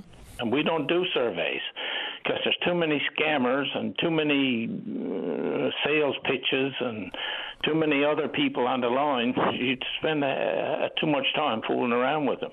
So anyway, I threw the letter in the garbage. I got another letter. I threw it in the garbage. And then they started calling, and I told them we don't do surveys, and that's the end of it. And they kept calling. In fact, once last year, I was driving, and I got this call on my cell phone, and I pulled over, and this was a guy from Stats Canada, and I was a bit upset with him. I told him, give it up. I said, I don't want to. I don't do surveys, and I said, I've told you that. And I said, if I hear from you anymore, I'm going to call the minister's office and find out if you got anything better to do than tormenting people. Anyway, that was fine. It kind of slacked off after that. But then a few months ago, I started again. We got letters, household letter, and I did the same thing. I threw it in the garbage. I don't do surveys. So that was fine. Then a woman came to the door, and I, politely conversed with her. And I told her, I said, no, don't do it. And she said, well, she talked about how important it was and all that. I said, yeah, it might be important to you, but it's not important to me. I don't do surveys. There's too many scammers, and forget it. I said, take me off your list. Well, she said, yeah, you may get more calls. And I said, well, I hope not. Anyway, they keep calling. Like yesterday, I got 2 calls. I don't answer the phone because I can tell who's calling now. And this morning now I got another letter saying we you don't do it, but it's important and we'd like for you to do it and all this stuff. Well, they won't give up. They don't take no for an answer, and I'm wondering if other people are getting the same. I know I got a call once there after I got the letter started coming in spring, and I was talking to a fellow from Halifax, and we had a fairly good conversation, and I explained. I said, no, don't do it. I don't do surveys, and I'm not going to do them. And he talked to me again about how important it was and this, that. I said, yeah. So he said, you're not, no. I said, look, I said, my brother, I said, has been doing what you guys, I said, to get you off his back. And I said, you keeps on his case. So I said, you fellows are like the Kellogg's cornflakes or popcorn. I said, the more you get, the more you want. So I said, if I agreed to you once, I said, you'll be on my case 4 or 5 more times, and I got more things to do than go on with that. It's pretty relentless stuff. I'm not on the receiving end, but I do get some of the polling companies that I guess my number just keeps popping up. It's all automated. So the person who's making the call, that number is given to them. They're not selecting anything. It's just a automated roll. So how about simply ignoring them and maybe they'll go away? Well, that's what I'm doing, but they don't seem to. They don't think no for an answer, and the calls keep. Last night I was on the phone with a service company trying to get my internet and stuff working, and they called in and intercepted my call. I didn't answer, but it's harassing to me, and especially when I've told them in no uncertain terms that I don't do it and I don't plan to do it because, like you say, there's too many scammers on the go, and what do they do with the information? Not only that, I told a guy from Halifax, I said, I can tell you anything. I said, politicians call and you can tell them who you're going to vote for, and they won't vote for them at all. So I don't know how valid these surveys are anyway, But I said, I'm not in there. I said, forget it. And they keep on your case. And I'm wondering if a lot of other people are getting harassed to the same extent. Well, yes, they are. Because while you're talking, floating right in front of me, I can just see out of the corner of my eye, my emails float into the corner of my screen before I open up my inbox. People saying, same thing happened to me, same thing happened to me, same thing happened to me. And I just got a text from a good friend of mine saying, same thing is happening to her. And repeatedly. Yeah. They also went on to confront her at her home, she says, and she was told that she was legally obligated to participate. The only legal obligation I know regarding Stats Canada and whatnot is the census. You do indeed have to complete your census, but I didn't think you have to, by law, fill out some survey regarding labor force or anything else under the sun, so that's news to me. Well, that's interesting because on the letter that I got this morning, it says it's a mandatory requirement, okay. And they did mention census surveys, which is, we understand that. They make themselves well known about that. If you don't do it, you get charged. But in terms of, isn't it my choice to say yes or no, I won't do it? I thought so. But they don't take no for an answer. Boy, I tell you, it's terrible. Yeah. And, it's costing a fortune, sure, for them people to be harassing you, in the way I put it anyway. And why don't they just move on and find somebody else if they want to do it? But if I say no, no means no. I get it. And I'm going to follow up with Stats Canada because I, to be honest, was unaware of any legal obligation to anything except for the census. So I'm going to see if I can figure this one out a little further. But apparently, given this 6 minutes we've been talking, I'm going to say a dozen people have said the exact same thing that you're telling me. I haven't read the emails in full, but it basically says it's happening to me, it's happening to me. So we'll follow up and see if Stats Canada can clarify this legal obligation to do a survey.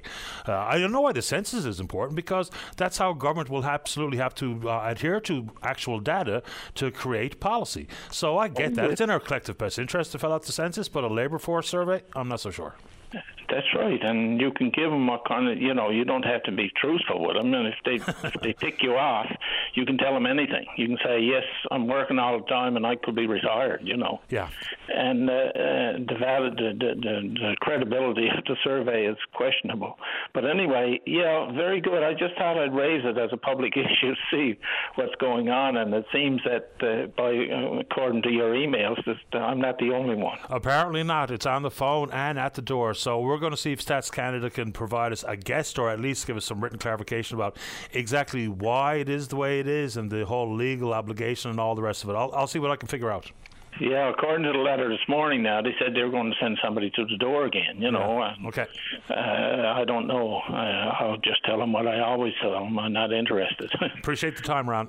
Okay, all the best. Bye. You too. Bye-bye. All right, Dave, I don't think we've ever had any luck with Stats Canada for an actual on-air guest, but let's see if we can get one, because there's obviously lots to it. Stats Canada does pretty good, pretty reliable work, but things like this, if people feel like they're just constantly and relentlessly pestered, then maybe we can get someone to speak to that.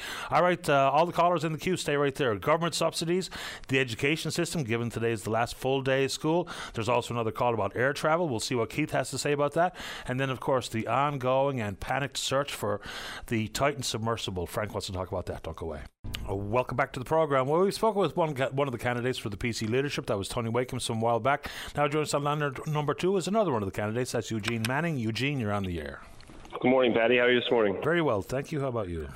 Not too bad. You're talking about the end of school. My little fella has sports day today. He's gone with a winter jacket on. I'm headed to watch him do his races after I finish up with you here. Well, at least he's going to get a chance to have the sports day, cold or otherwise. It's a rough day for here in the city, yeah. Patty, calling this morning about government subsidies. You hear all the time about subsidy for this and we need to invest, and I get it. There's a requirement for government investment in a number of areas, Patty, but the reality of it is, at the end of the day, government doesn't have money. Government spends your money, it spends my money, and that money isn't free. And at some point, we have to take a real look at how we do things in this province, in this country. And the answer to every problem can't be to throw more money at it.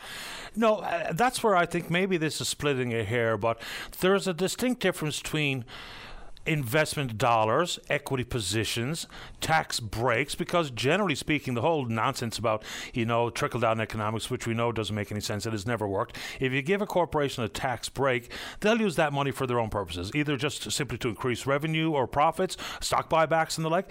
But a subsidy is money that we would never have gotten in the first place if there wasn't an opportunity created. I'm not saying it's the only tool in the toolbox for government, but there are some areas where we have seen some return on investment, I'll call it. For instance, the TV and film tax credit here.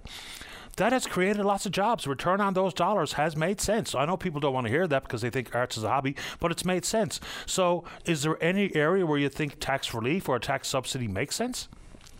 There is, and you can look at it, and speaking to your tax credit, and I think the film and television tax credit has done great. I did some work for Disney when they were here, and they were a great company to work for, actually.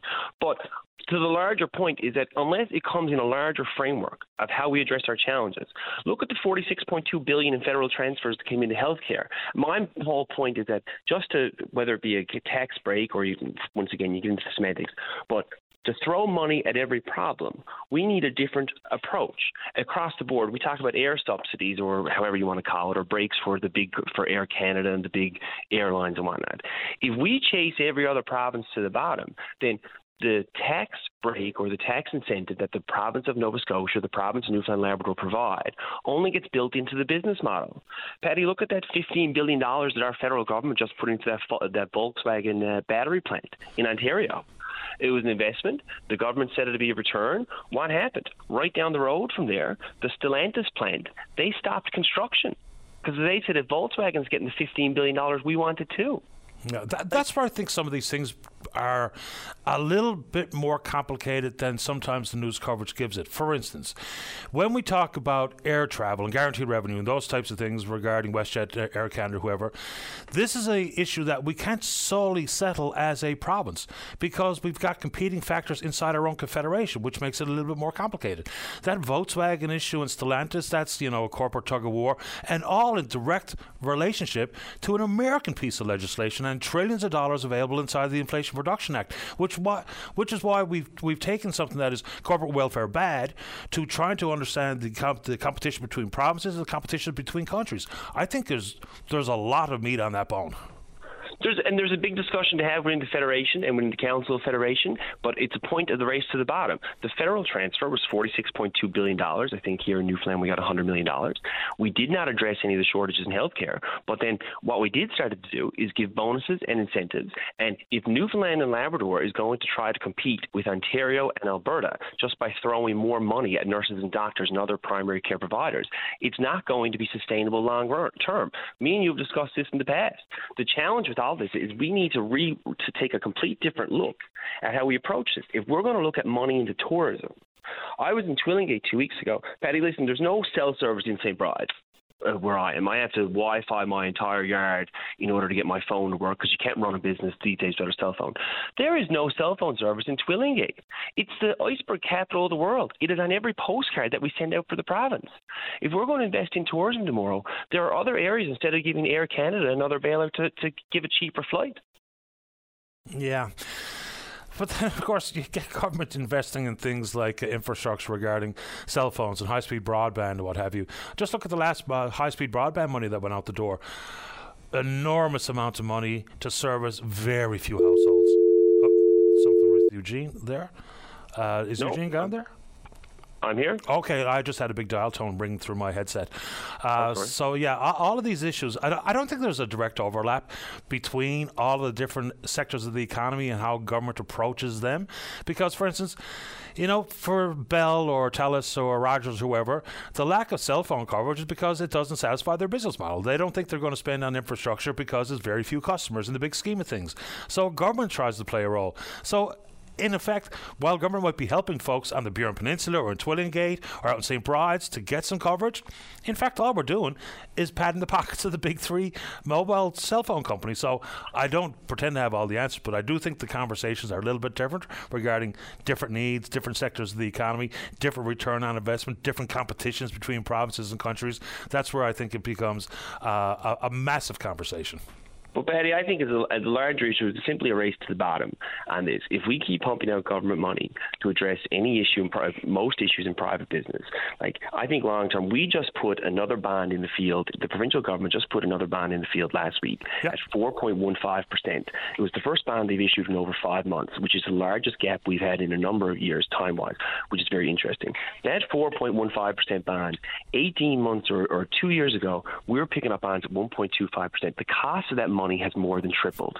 While I get that there has to be government investment, just because we can get access to a loan, if it's in your own house, your own business, just because you can get access to a loan doesn't mean it's a good idea to spend that money. There has to be a strong look at where we are as a province. We have $5 to $6 billion worth of bonds coming due in the next 5 years if we don't borrow another dollar that we got to take on. At some point, more money out the door has to be addressed in this province.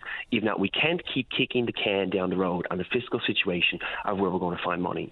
Investment, yes, but at some point we have to say that the answer to every question can't be more money. Agreed, 100%. How do you think issues regarding population factor into this? Because if we simply leave it up to business to make a business decision based on their profitability, at some point we have a problem.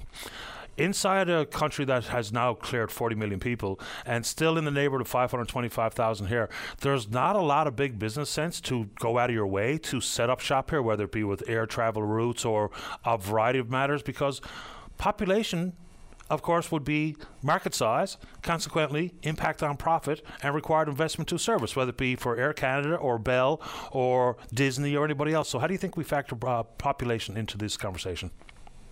I think how we bring it in is we don't try to compete with everyone on the playing field that exists. We point to our uniqueness, whether it be within coming back to the whole O debate and the Memorial University of Newfoundland and Labrador as opposed to the Memorial University in Newfoundland and Labrador. But there's an opportunity that exists now within the framework of post-COVID, of work from home. We have people that work from home all over the world. There are people, I don't think that we are going to attract, we'll come back to nurses and doctors as an easy example. If you want to practice nursing or be a doctor in downtown Toronto, I don't think it's easy to convince them to come and work in Outport, Newfoundland. That does not say there are not doctors or nurses or primary care providers who don't want to set up shop. It's almost like it's a tourism issue in and of itself. We appeal to the people that want to be here, and we grow the industries. You cannot tell me that someone wouldn't want to sit on a deck this evening or have access to a hiking trail right behind their house as opposed to being in some downtown urban environment. There are potential here. What we have to do is market to our potential, not market just try to be better than everyone else. We have to be unique and offer a unique perspective. Yeah, which and in all fairness, I don't think Air Canada or WestJet or Bell or Equinor care a whole lot about that, because their corporate mandate is really quite simple. There's nothing complicated in the world of corporate Canada or corporate North America. If there's not a profit, they don't care about the quality of the East Coast Trail or anything else under the sun. No, fair enough. But we can talk about Equinor for a minute. We can talk about Beta Nord. Coming back to the whole point and coming back to your air travel and to bring it all back to the carbon tax and everything else. We've looked at what the federal government has done by implementing the carbon tax is they were aiming to make air travel more expensive. Air travel became more expensive. They want people to travel less. It is exactly what they were trying to accomplish with that. Now we're trying to subsidize it. And Equinor and Beta Nord, they are only going to come here if they can pump oil. We approved, the federal government says they approved Beta Nord under Bill C-69, Patty. As you know, that came with 139 restrictions. And Bill C-69, coming back for the next mega project in Newfoundland and Labrador, the challenge with that is Bill C-69 still exists. And in the last federal budget, which is not talked about enough in this province either, the federal government put $1.3 billion additional dollars into the Impact Assessment Agency because they've pointed out that they've gone wrong in that bill, and they need to clear the backlog and the red tape that they've created. I don't think the issue is more government subsidy, whether it be $500 million for Terra Nova or anything else. I think the issue is to clear the regulation and the backlog so we can get those companies to make a sound business decision based on where they can make money and put people to work in this province. Well, the federal government did greenlight or release the environmental assessment for Equinor. They made a business decision, and in fact, in front of the Impact Assessment Agency of Canada, there are exactly 0 projects being considered as of last month anyway. I haven't looked in the last 30 days or so. Eugene, very quick, it's 11 o'clock, so I got to go, but we know that Tony Wakeham and Lloyd Parr have talked about support they're getting inside the caucus and talked about people who are endorsing. Do you have anybody that's currently an elected official inside the PC party or anyone else of note that you'd like to comment on as having endorsed your candidacy? Well, Patty, we had a big endorsement yesterday from Dr. Paula Cashin-Kennedy there in Gander, and we were very proud to bring that on board. As you know, this leadership is one member, one vote. I think that I have a good working relationship with caucus, but at the end of the day, we don't have an elected seat in the House. We are coming in, we're taking things a bit differently, and I think there's a level of comfort with where things are for many, and I don't think I share that same comfort. And we're in for change, and we're in for something different, and we're anxious to show people what we have to offer. Appreciate the time, Eugene. Thanks. Thank you very much, Patty. Take care. Bye-bye. All right, quickly before we go, this is an informative email regarding Stats Canada and what you must or have an option to do. Participation in the Census of Population and the Census of Agriculture is mandatory pursuant to the Statistics Act. All Canadian households must complete a Census of Population questionnaire. All farm operators are required to complete a Census of Agriculture questionnaire. If Statistics Canada contacts you for a labour force survey, a business survey, or an agricultural survey, you are also obligated to participate pursuant to the Statistics Act. For other Stats Canada surveys, participation is voluntary. There you go. Frank, stay right there. You too, Keith. Air travel and this search for the missing submersible. Don't go away. Nutrition, exercise, keeping the cold at bay. Whatever keeps you feeling great, the Wellness and Healthy Lifestyle Show on your VOCM. Welcome back to the show. Let's go to line 3. Keith, you're on the air. Good morning, Patty. How are you today? Very well, thank you. How about yourself? Not bad. My heart goes out to the people down in that little submarine. They must be terrified at this point in the search, and let's hope and pray that they all get home safe. Hear, hear. Patty, I'd like to talk to you about air travel. And first of all, I'm going to go back to when COVID hit, and the government said anyone who once you fly out, you're gone on your own if we went during COVID, right at the beginning. We had our trip at that time canceled because of COVID. And it took us up until a little bit, I'm not sure if it was the last half of last year or the first half of this year before we finally got our money back from Air Canada. Now, we also we were flying down with WestJet, which we're still fighting for that money.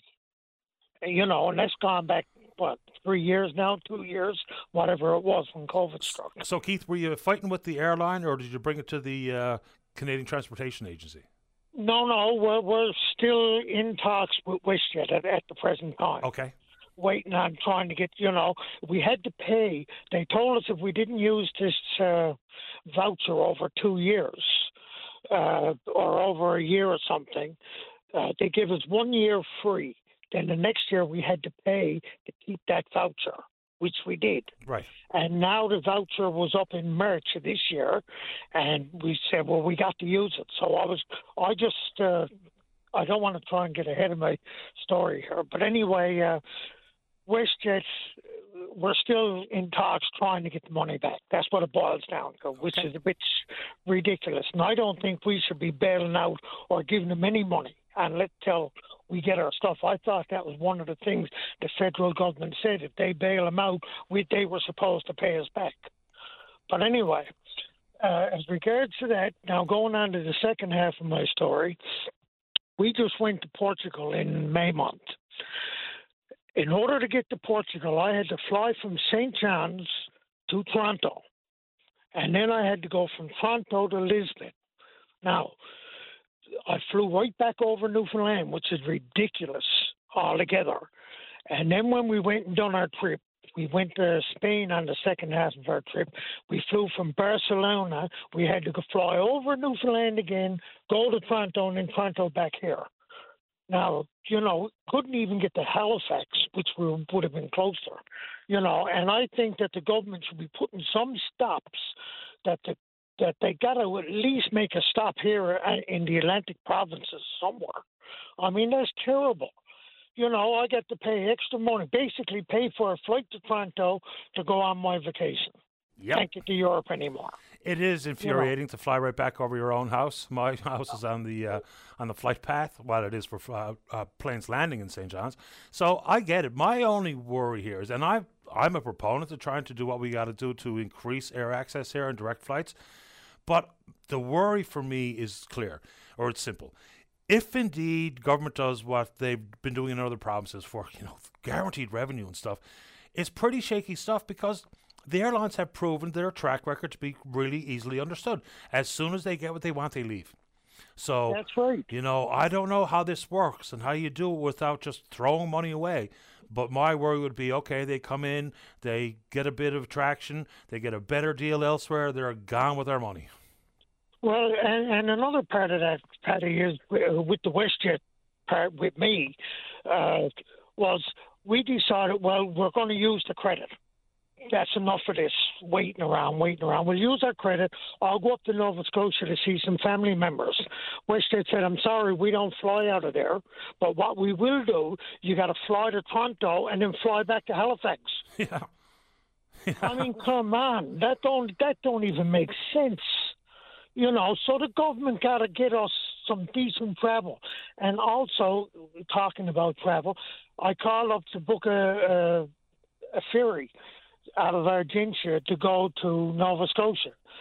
That's fine. It's going to cost almost $1,000, I think, return time to get up there and come back on the ferry with a cabin and all this stuff. And I can't get a ferry run and the Argentia run with a cabin until mid-September. Mm-hmm. And they finish up the end of September or something like that, thereabouts. So, I don't know, boy. The cost of getting off of this island is getting disgusting. And I don't know how come everywhere else you go over to Prince Edward Island, you can get the ferry over, you only pay one way getting off the island. Well, we should at least have that option here. If we live here, that's supposed to be our Trans-Canada. They charge us enormous amount of dollars for nothing, to get off, and then I got to turn around and pay to get back on again. Something got to be done, boy, with all this transportation, and if the government don't step in, boy, we're in trouble. I get why people say, look, we've got bigger concerns, but, that's the same old argument all the time. Like healthcare. Okay, I get it. We spend about $4 billion on healthcare. I think we have to reconsider how we spend money on healthcare, to be honest with you, because if money was the solution, we wouldn't have the problems we have. But air access is an issue. What the right thing is to do, I'm not sure, but people know it's an issue. Even the cost of travel around your own province, inside the province, is exorbitant. Keith, I appreciate the time. I'm glad you made time for the program. Thanks, Patty. Have a good day. You too. Bye-bye. Bye-bye. Yeah, and I don't know what the right thing is to do here, but I do know that if the status quo is just going to mean whatever the bleak situation and scenario is for travel, air in particular, it's only going to get worse. Let's go to line number one. Frank, you're on the air. Hello. Hello. I guess what I was going to talk about now. I think you wanted to talk about the submersible rescue mission. Yeah. What I've been hearing all the time is about the oxygen running out. Uh-huh. I was on the one we done rescue one almost identical to what's going on now. Okay. And they when we got them, the oxygen was supposed to be gone 12 hours before we got them, but they were still alive. And when was this and where was this? Off Ireland. Off of Ireland. When was this? 1973. And Frank, you were involved as a member of the Navy or a Coast Guard, or who were you working for? Coast Guard. Okay. Coast Guard. Fascinating. Yeah.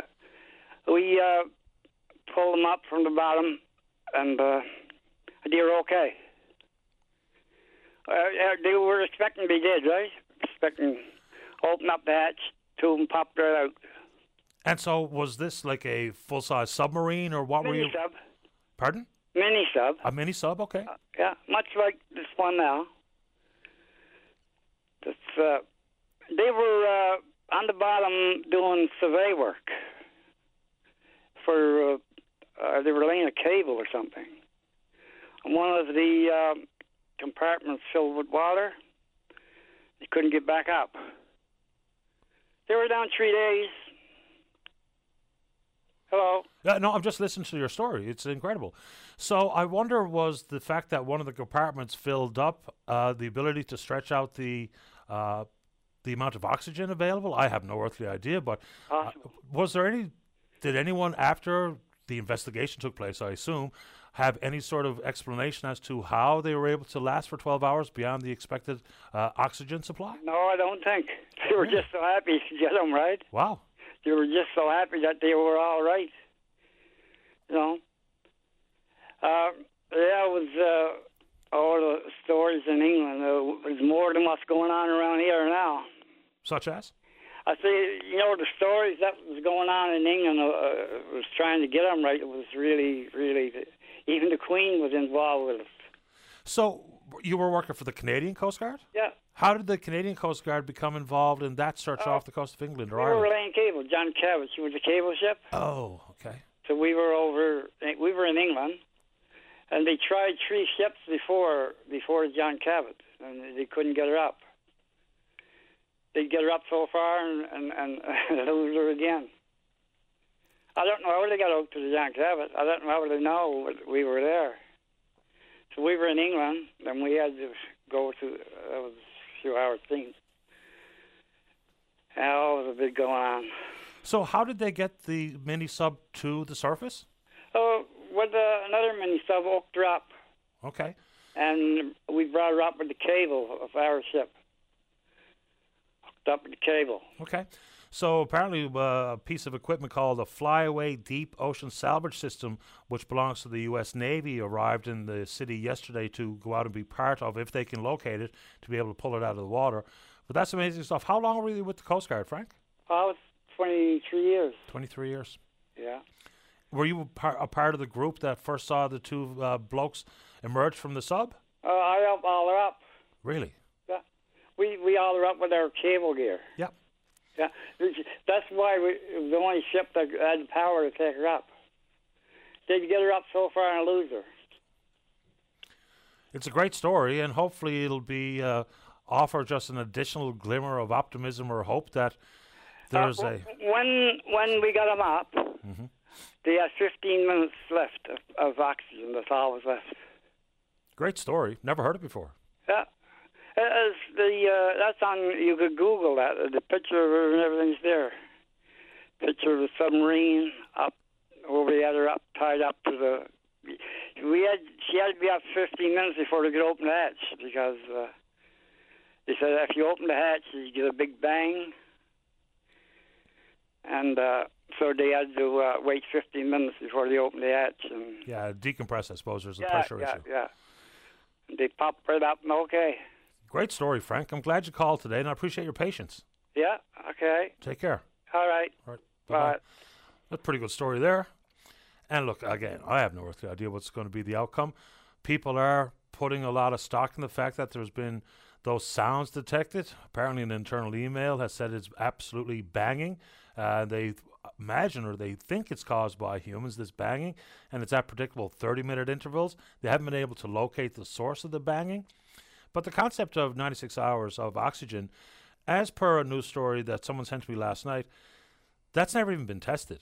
They don't know. So the stories regarding the attention to safety or the lack thereof of OceanGate And, the fellow who was responsible for the safety of all the crew and clients, who was fired when he tried to blow the whistle on safety issues and how they were testing, real-life testing, a 1/3 scale model, predictable tests at 1,300 meters, but still plans to take it down repeatedly to depths of 4,000 meters.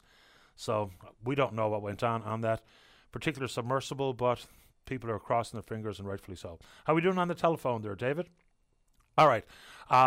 During this break, it's your opportunity to join us in the queue. It'll be a quick wait before you get on the program. So if you're in the St. John's Metro region, the number to dial is 709-273-5211. Elsewhere, toll-free long distance 1-888-590-VOCM, which is 8626. We're taking a break, and then we're coming back. Welcome back to the program. Well, as one of the listeners via Twitter said, you never know what you're going to hear on the program. So that was a remarkable story just told by Frank and his involvement in the 1973 rescue. So Andrew did indeed send along a little bit more information about this. And it's the rescue of Roger Mallinson and Roger Chapman happening between the 29th of August, the search between the 29th of August and the 1st of September of 1973 after their Vickers Oceanic small submersible, the Pisces 3, was trapped on the seabed at a depth of 480 meters. Great story. I'm going to read a bit more about that after the show this morning. Let's go to line number 1. Brian, you're on the air. Good morning, Paddy. How are you? Not too bad, you? Good. That was an interesting story, wasn't it? It really was. I had never heard it before. I have myself. The comment I'd like to make is I know that, that what's happening somewhere out there is those people must be in dread and in terror, just sitting in a submersible, not knowing if you're going to live or die. I can't even imagine. I'm trying not to think about it, to be honest. I pray every night for him, Paddy. I'm sure everybody on the island is doing the same thing. What I want to say is that with so much coverage, not only of the local media, but the American media and that, there's lots of people on the island, probably not lots, but some who have lost loved ones, in ocean disasters, fishing and all the words. Well, of course. And all of this media is going to bring back to them what they went through. And they probably will once again go through the suffering and the pain that they suffered when their loved ones died.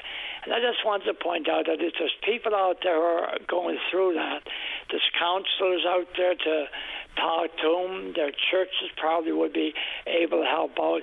But turn to someone and talk it out. Phone you. You do a wonderful job. And I was just praying for them this morning that these people now who are remembering again how their loved ones probably went out fishing and never came home. So that's something I'd just like to point out. Yeah, well, just this past weekend there was a marble bench reveal up on Shea Heights on the lookout, about the loss of Billy Humby and the 3 Walsh boys. So, and I knew Billy.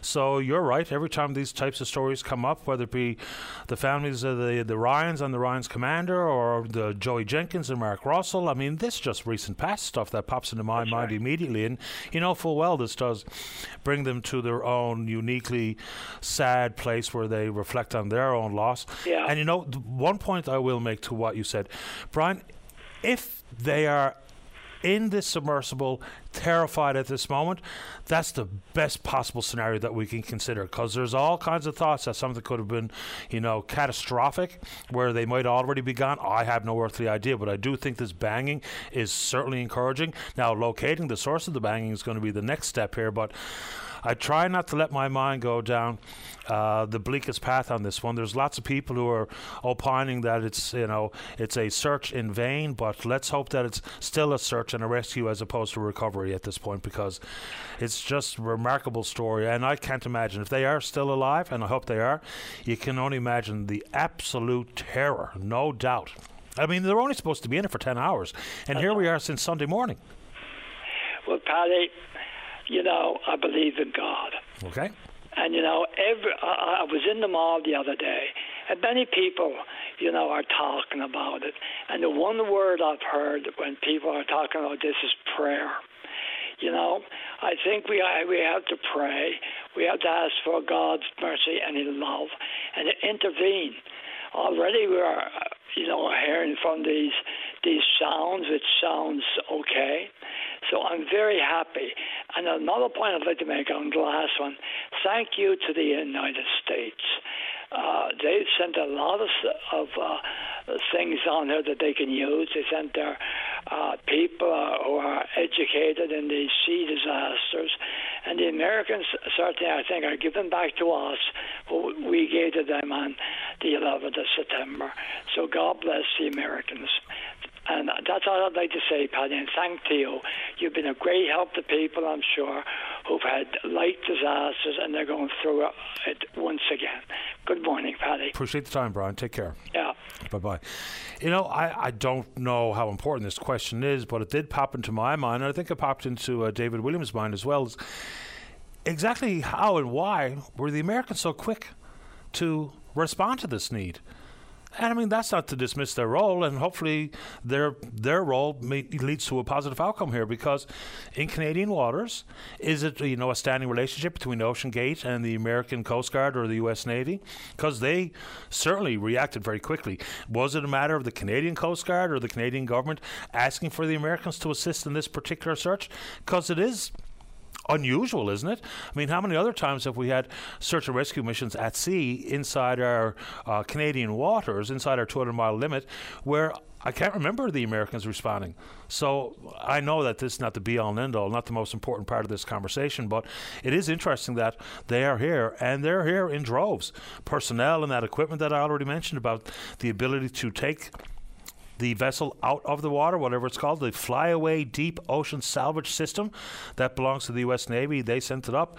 So, and I know they sent it up on Tuesday, and the submersible, has been missing since Sunday. But remarkable stuff. I bet you some people will take the story told to us by Frank and the 1973 rescue off the coast of Ireland as just that another glimmer of hope. I mean, there's just so much going on and so many stories and issues that really become quite overwhelming, including this one. So it's not for me to tell you how to treat yourself mentally, but hopefully it's a little bit of be kind and find some good to go along with what is a lot of very troubling stories and troubling issues out there, many of which we can talk about after the newscast. So let's take a break for the 11:30 news on the dot. When we come back, still a lot of time to speak with you. The topic is entirely up to you. Don't go away. Your VOCM mornings with Jerry Lynn Mackey and Ben Murphy, 5:30 to 9 a.m. weekdays on your VOCM. Welcome back to the show. Let's go to line number 1. Daryl, you're on the air. Oh, hi, Paddy. How you doing today? Not too bad, thanks. You? Oh, good. I'm doing good. Thank you. The weather is good, so it's all good, and thanks for having me on your show. Paddy, I want to talk about what's happening recently in the airline industry, like WestJet now closing down Swoop, and now Sunwing Airlines, in my opinion, which is not good because now we got less competition flying in the air, and we got to look at accessibility now, especially for Newfoundland and Labrador. But what I don't understand, back in the 90s, between Canada and the U.S., there was an open skies agreement which was agreed upon, and at that point in time, over a 3-year period when it was agreed upon to give Canadian carriers total access to the U.S. market. But after the 3-year period, it's supposed to go vice versa. American Airlines have total access, and Canadian Airlines have total access to the U.S. market. So what I don't understand, why this is not being enforced. So we got a problem with access now because of Canadian airline industry, and we're having problems now with routes and closing down stations, whatever the case may be. So why don't we focus on the U.S. carriers trying to come into our market? I don't understand why that's not being implemented, because I know they're recently, the CEO of the St. John's Airport Authority are looking at New York and Boston, and maybe the provincial government probably look at stepping in there and doing some assistance. But the way I look at that, the provincial government does it for St. John's Airport Authority, they're going to have to look at doing it for other airports as well. But well, I mean, it'll all be based on passenger load, I would imagine, is the only pragmatic approach. Yeah, exactly. Passenger load and demand and whatever the case may be, right? But why don't they look at the Open Skies Agreement? That was done in the 90s when Bill Clinton was president and John Chrétien was Prime Minister of Canada. So why don't we look at going to the U.S. carriers, try to fill the void to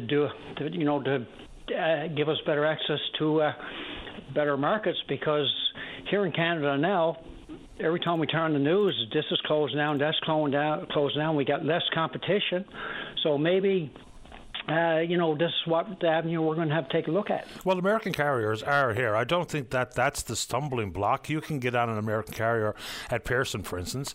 The country just signed an Open Skies Agreement with the Dominican Republic, as a matter of fact, this year. So not the same thing, but I know exactly what you're talking about. I don't know if there's any piece of legislation or a treaty that's been signed that means that an American airline, United or American or Delta or whoever, Southwest Airlines, can't have a starting point route out of Canada. I don't even know the moving parts there. I haven't really thought about it, to be honest with you. But certainly you can get on an American carrier here. Well, under the Open Skies Agreement, they're supposed to be able here. And that's going back to the 90s. When all this was done, and went vice versa for Canadian Airlines and so forth. So maybe this is what we should be exploring, look outside the box and take a look at this avenue, because if not, we're in serious trouble, because the federal government is allowing one airline to buy up another airline, and now they're closing it down, which we just witnessed there recently. And so the system is failing us. So I think we got to look at this Open Skies Agreement, the North American one, Canada and the U.S., and look at why can't they have a starting point here, because the more competition, more accessibility, the better it is, not only for Newfoundland and Labrador, but the whole country in general. And I think that's what we got to start taking a look at. Maybe the CEOs up the Airport Authority should explore it more. Transport Canada, they should be looking into this more, because everything else is failing. So we're into a crisis, and we got to start doing something. If not, we're going down a slippery slope. I'll have to read about the agreement and what it actually entails and what it allows or what it speaks to, because I don't know. I've read about the Dominican Republic and Canadian government treaty that they signed, the same thing, I guess, Open Skies, but I'll have to look it up and read to see what exactly it allows or what its end goal would be, because I don't know, but I will read it. And that was done in I can't remember, in the 90s, mid-90s or something. But Bill Clinton and John Chrétien were in power at the time, so that'll help you do your research a bit more. And just read the gist of it, and when you do, just bring it to your open line, and and we'll take it from there. Okay, I appreciate this, Darryl. All right, again, thank you for your time, Patty. Keep up the great work as usual. Appreciate your time. Take care. Bye-bye. Okay, thank you. All the best. You too. Bye. Bye-bye. Okay, so questions about the American involvement in this search mission. And yes, of course, the Titanic is in international waters. You're absolutely right. I still have a question as to how quickly and to what level the Americans were so quick to get involved here. Someone via email said, I wonder would we have the same or similar reaction if there wasn't billionaires aboard. I don't know what the motivation might be on that front, but here's something sent along by Andrew. Okay. And it mentions photos taken by Robert Ballard during an expedition led by the NOAA group in 2004. I actually interviewed Robert Ballard, the fellow who discovered the wreck of the Titanic. He also discovered the wreck of the Bismarck, PT-109, a famous explorer. Anyway, Robert Ballard, compelling man. Compelling. It says, shows a boot and a coat close to the Titanic's stern, which experts call compelling evidence that this is the spot where somebody came to rest and the human remains could be buried in the sediment beneath them. The wreck of the Titanic falls under the scope of the 2001 UNESCO Convention on the Protection of the Underwater Cultural Heritage. That means all state parties to the convention will prohibit the pillaging, commercial exploitation, sale and dispersal of the wreck and all its artifacts. So because the location of the wreck is in international waters, there is a lack of exclusive jurisdiction over the wreckage area. Fair ball. Appreciate that, Andrew. I still will wonder aloud exactly how the Americans got involved. It's not a bad thing. All hands on deck. This is a critical situation, but that's good information there. Just in a very quick Google about the Treaty on Open Skies, there's all kinds of links there that are easily accessible here. So the basics of it say that the Open Skies type agreement allows any number of carriers to operate both direct and indirect services between Canada and another country, which includes the agreement we signed with the United States. But it also goes on to say, and this is from the American State Department, It says, Open Skies agreements do this by eliminating government interference in the commercial decisions of air carriers about routes, capacity, pricing, etc. So I'll dig into that a little further, because that might be an option that is worth perusing. Anyway, let's go to line number 1. John, you're on the air. Good morning, Paddy. Morning to you. Good morning. Excellent. How you doing? Oh, not bad. I'm calling in regards to the buyers and the processors in the fishing industry having the vessels on trip limits and scheduling. Yep. There's a major safety issue there, and I don't know where it's going to end or what's going to happen, but it's not a good thing to have small inshore boats being told from someone behind the desk when they can go fishing or not. Yeah. Okay. No, go ahead. I was just going to say, I mean, trip limits have always been a problem, no doubt about it. I think they're probably an even bigger problem now, given the compressed nature of the snow crab season this go-around, because 6 weeks of tie-up has probably made it a bit more tricky for the processor to be able to deal with as much crab on a daily basis as they possibly can, as opposed to being able to spread it out over an additional 6 weeks. So I guess that's part of it. I don't know. I probably beg to differ on that, because was brought in with COVID, and we could understand then, and we sort of agreed to go ahead and work through it together as harvesters and processors, as their plant was at half capacity. But COVID is over with now, and everything should be back to normal. And while all that was going ahead, they were trucking in like 10 million pounds of crab from other provinces and stuff. And this year there's none of that being trucked in, so I don't know. It seems like there's 2 or 3 major processors and cartel are after buying up what plants are around and close them down or burn them down, putting blocks on them. And they just don't got enough capacity to handle what crab and stock is coming in. Are there fewer crab processing plants now? Because I know there's 22 of them. I don't think there was one extra one, actually, like up in St. Mary's there, I guess. That's right. So I don't know. I can't see the reasoning behind why they can't handle the product, and that's for the provincial government to step in, I guess, because it's a big hit to the economy of Newfoundland. Also, like, if they should issue more processing licenses to the people that are looking for them here in the province, or either that let in outside buyers. There got to be a solution to this. And like I said, having someone sitting behind the desk telling you can go Monday and Tuesday, and the weather mightn't be fit, and you have people going out in their boats and beating windows out of them. You have people going out getting fired across the deck and getting hurt, and unfortunate enough, we even have tragedies, people after losing their lives because of it. For sure. So do the inshore crowd think they're going to be able to, during the season, before it goes sideways, to be able to land the entirety of the total allowable catch? We have no idea, because obviously they can do what they like. They don't have the answer to no one, so they'll let us shut this down any day at all, which I doubt they will, because they're getting a good price for the product now, and they'll make a fortune out of it later on, because the government funds for freezers for them to hold the product till the price of the market goes up again. So I'd say we're on a hard road here from here on in if we don't have any competition. Like asked right off the bat, that should be a conflict of interest. As far as I'm concerned, you got 2 or 3 of the major buyers all together in a group, and then you got the other little smaller plants there that are under them, and they feed them product to keep them quiet. But you got them then working together saying, okay, we're going to pay this much money for the products, and there's no competition in that, as far as I'm concerned. It's an interesting concept, the outside buyer. And I've asked this question before, and I'll give it a shot with you this morning, John. Is if they were paying $2.25 on the mainland when the price was set here at $2.20, why do you think that there would be outside buyers willing to come in and pay any much more than the $2.20 that was on the table, now up to $2.25? Well, it's possible that they wouldn't pay more, but it's nice to have the competition there to see if they would or not. But like I said, when we first started, like back 10 or 12 years or further back, we were getting 40, like between 35 and 42% of the market share. And this year, when the price went down to nothing, we took the hits. We're down to like 25 or 28 or something. Yeah, that's 30, right. Somewhere around there.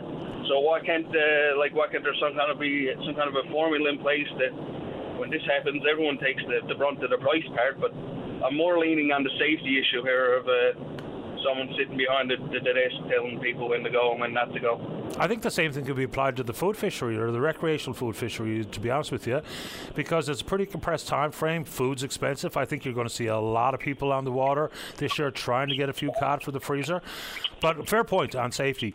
And I think also an excellent point on the percentage of the market price afforded to either side, because that's got to be part of the new price setting, doesn't it? Because if that was a bit more consistent, then it would take away some of the frustration that either side might feel, because you know what you're going to get out of whether it be $7.15 a pound or $2.20 a pound, because it does feel like the harvesters took the majority of the hit with a softened market. Yes, they did, yeah.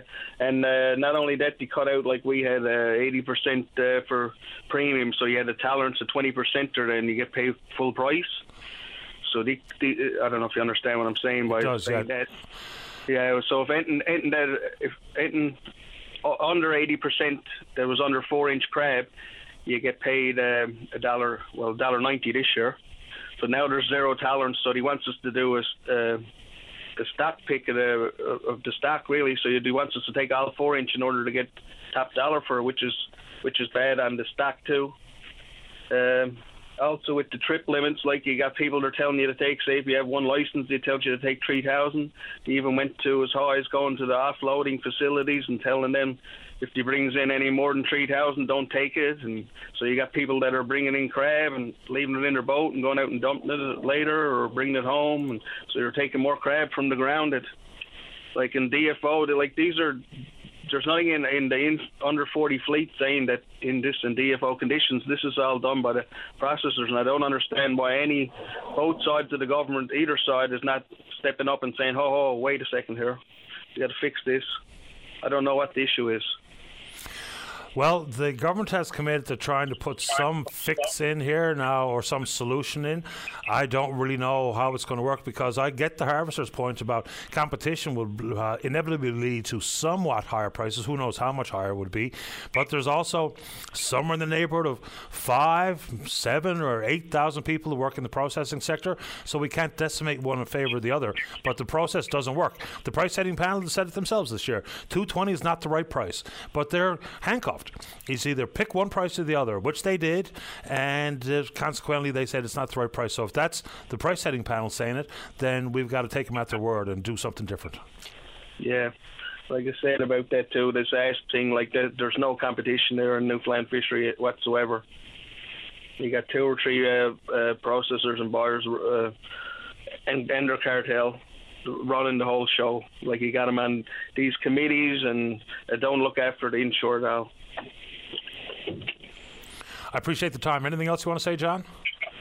No, that's it for now. I'm sure there's more stuff that I can't think of now off the top of my head, but I'll work on that later on down the road with other people, hopefully, and they will get to fix something. You're always welcome. Okay, thanks, Paddy, for your time. All the best. Same to you. Take care. All right, bye-bye. Yeah, I think the biggest problem, if there's such a thing, inside the world of the fishery and setting the prices and all that stuff, is that it's really hard to understand how just about the same issues with the same tone, the same tenor, rear their head every single year. There's been some moves and some things that have changed to make things better.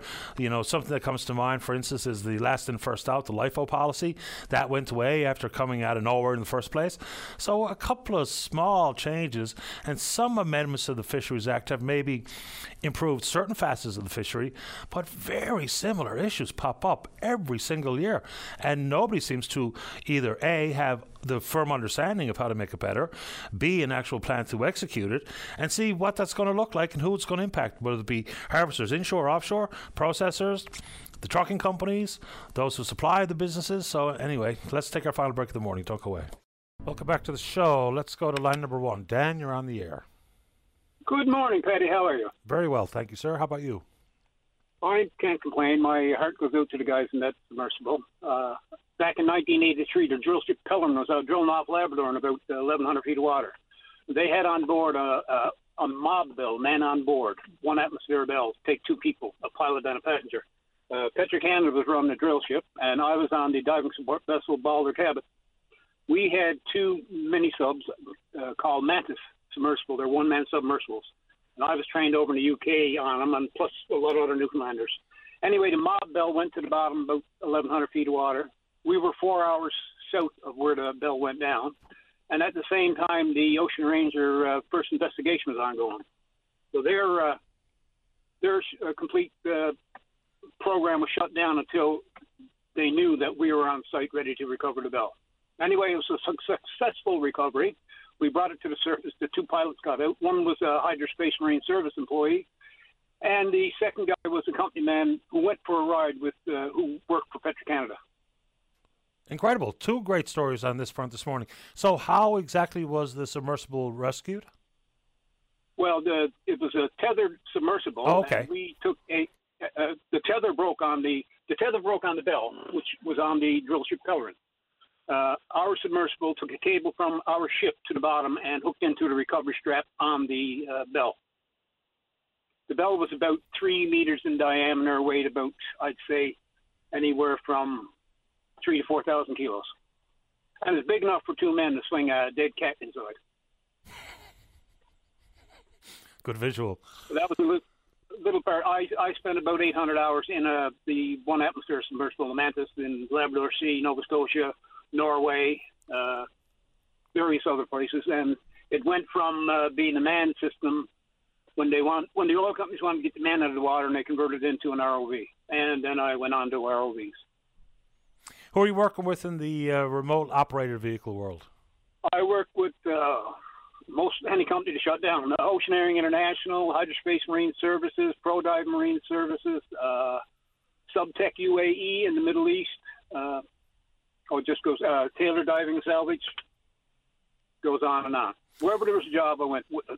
At one point, there's a group of 20 of us Canadians from Vancouver to St. John's. If there was a job call out, we'd all go together on the one job. Incredible stuff. Obviously a very good career, and the opportunity to travel the world doing what you do for a living, it must be pretty gratifying.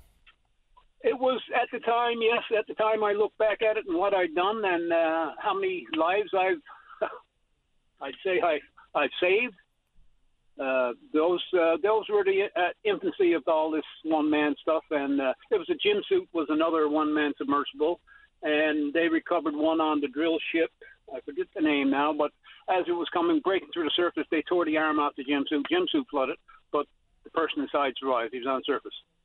The Jim Suit was one atmosphere. The Wasp was 1 atmosphere. Wasp and the Mantis was made by Ocel Industries in the UK.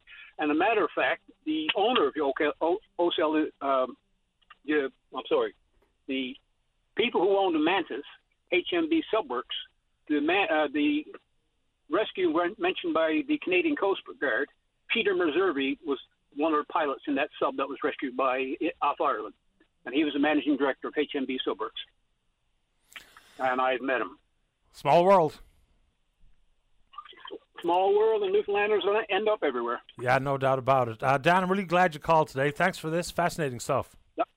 Not a problem. Beautiful weather on the West Coast. Lucky you. Take care. I hope it's 4 weeks, but take care. Thanks. Okay, bye-bye. Good stuff, man. All right. Good show today, and we will indeed pick up this conversation again tomorrow morning right here on VOCM and Big Land FM's Open Line. On behalf of the producer, David Williams, I'm your host, Paddy Daly. Have yourself a safe, fun, happy day. We'll talk in the morning. Bye-bye.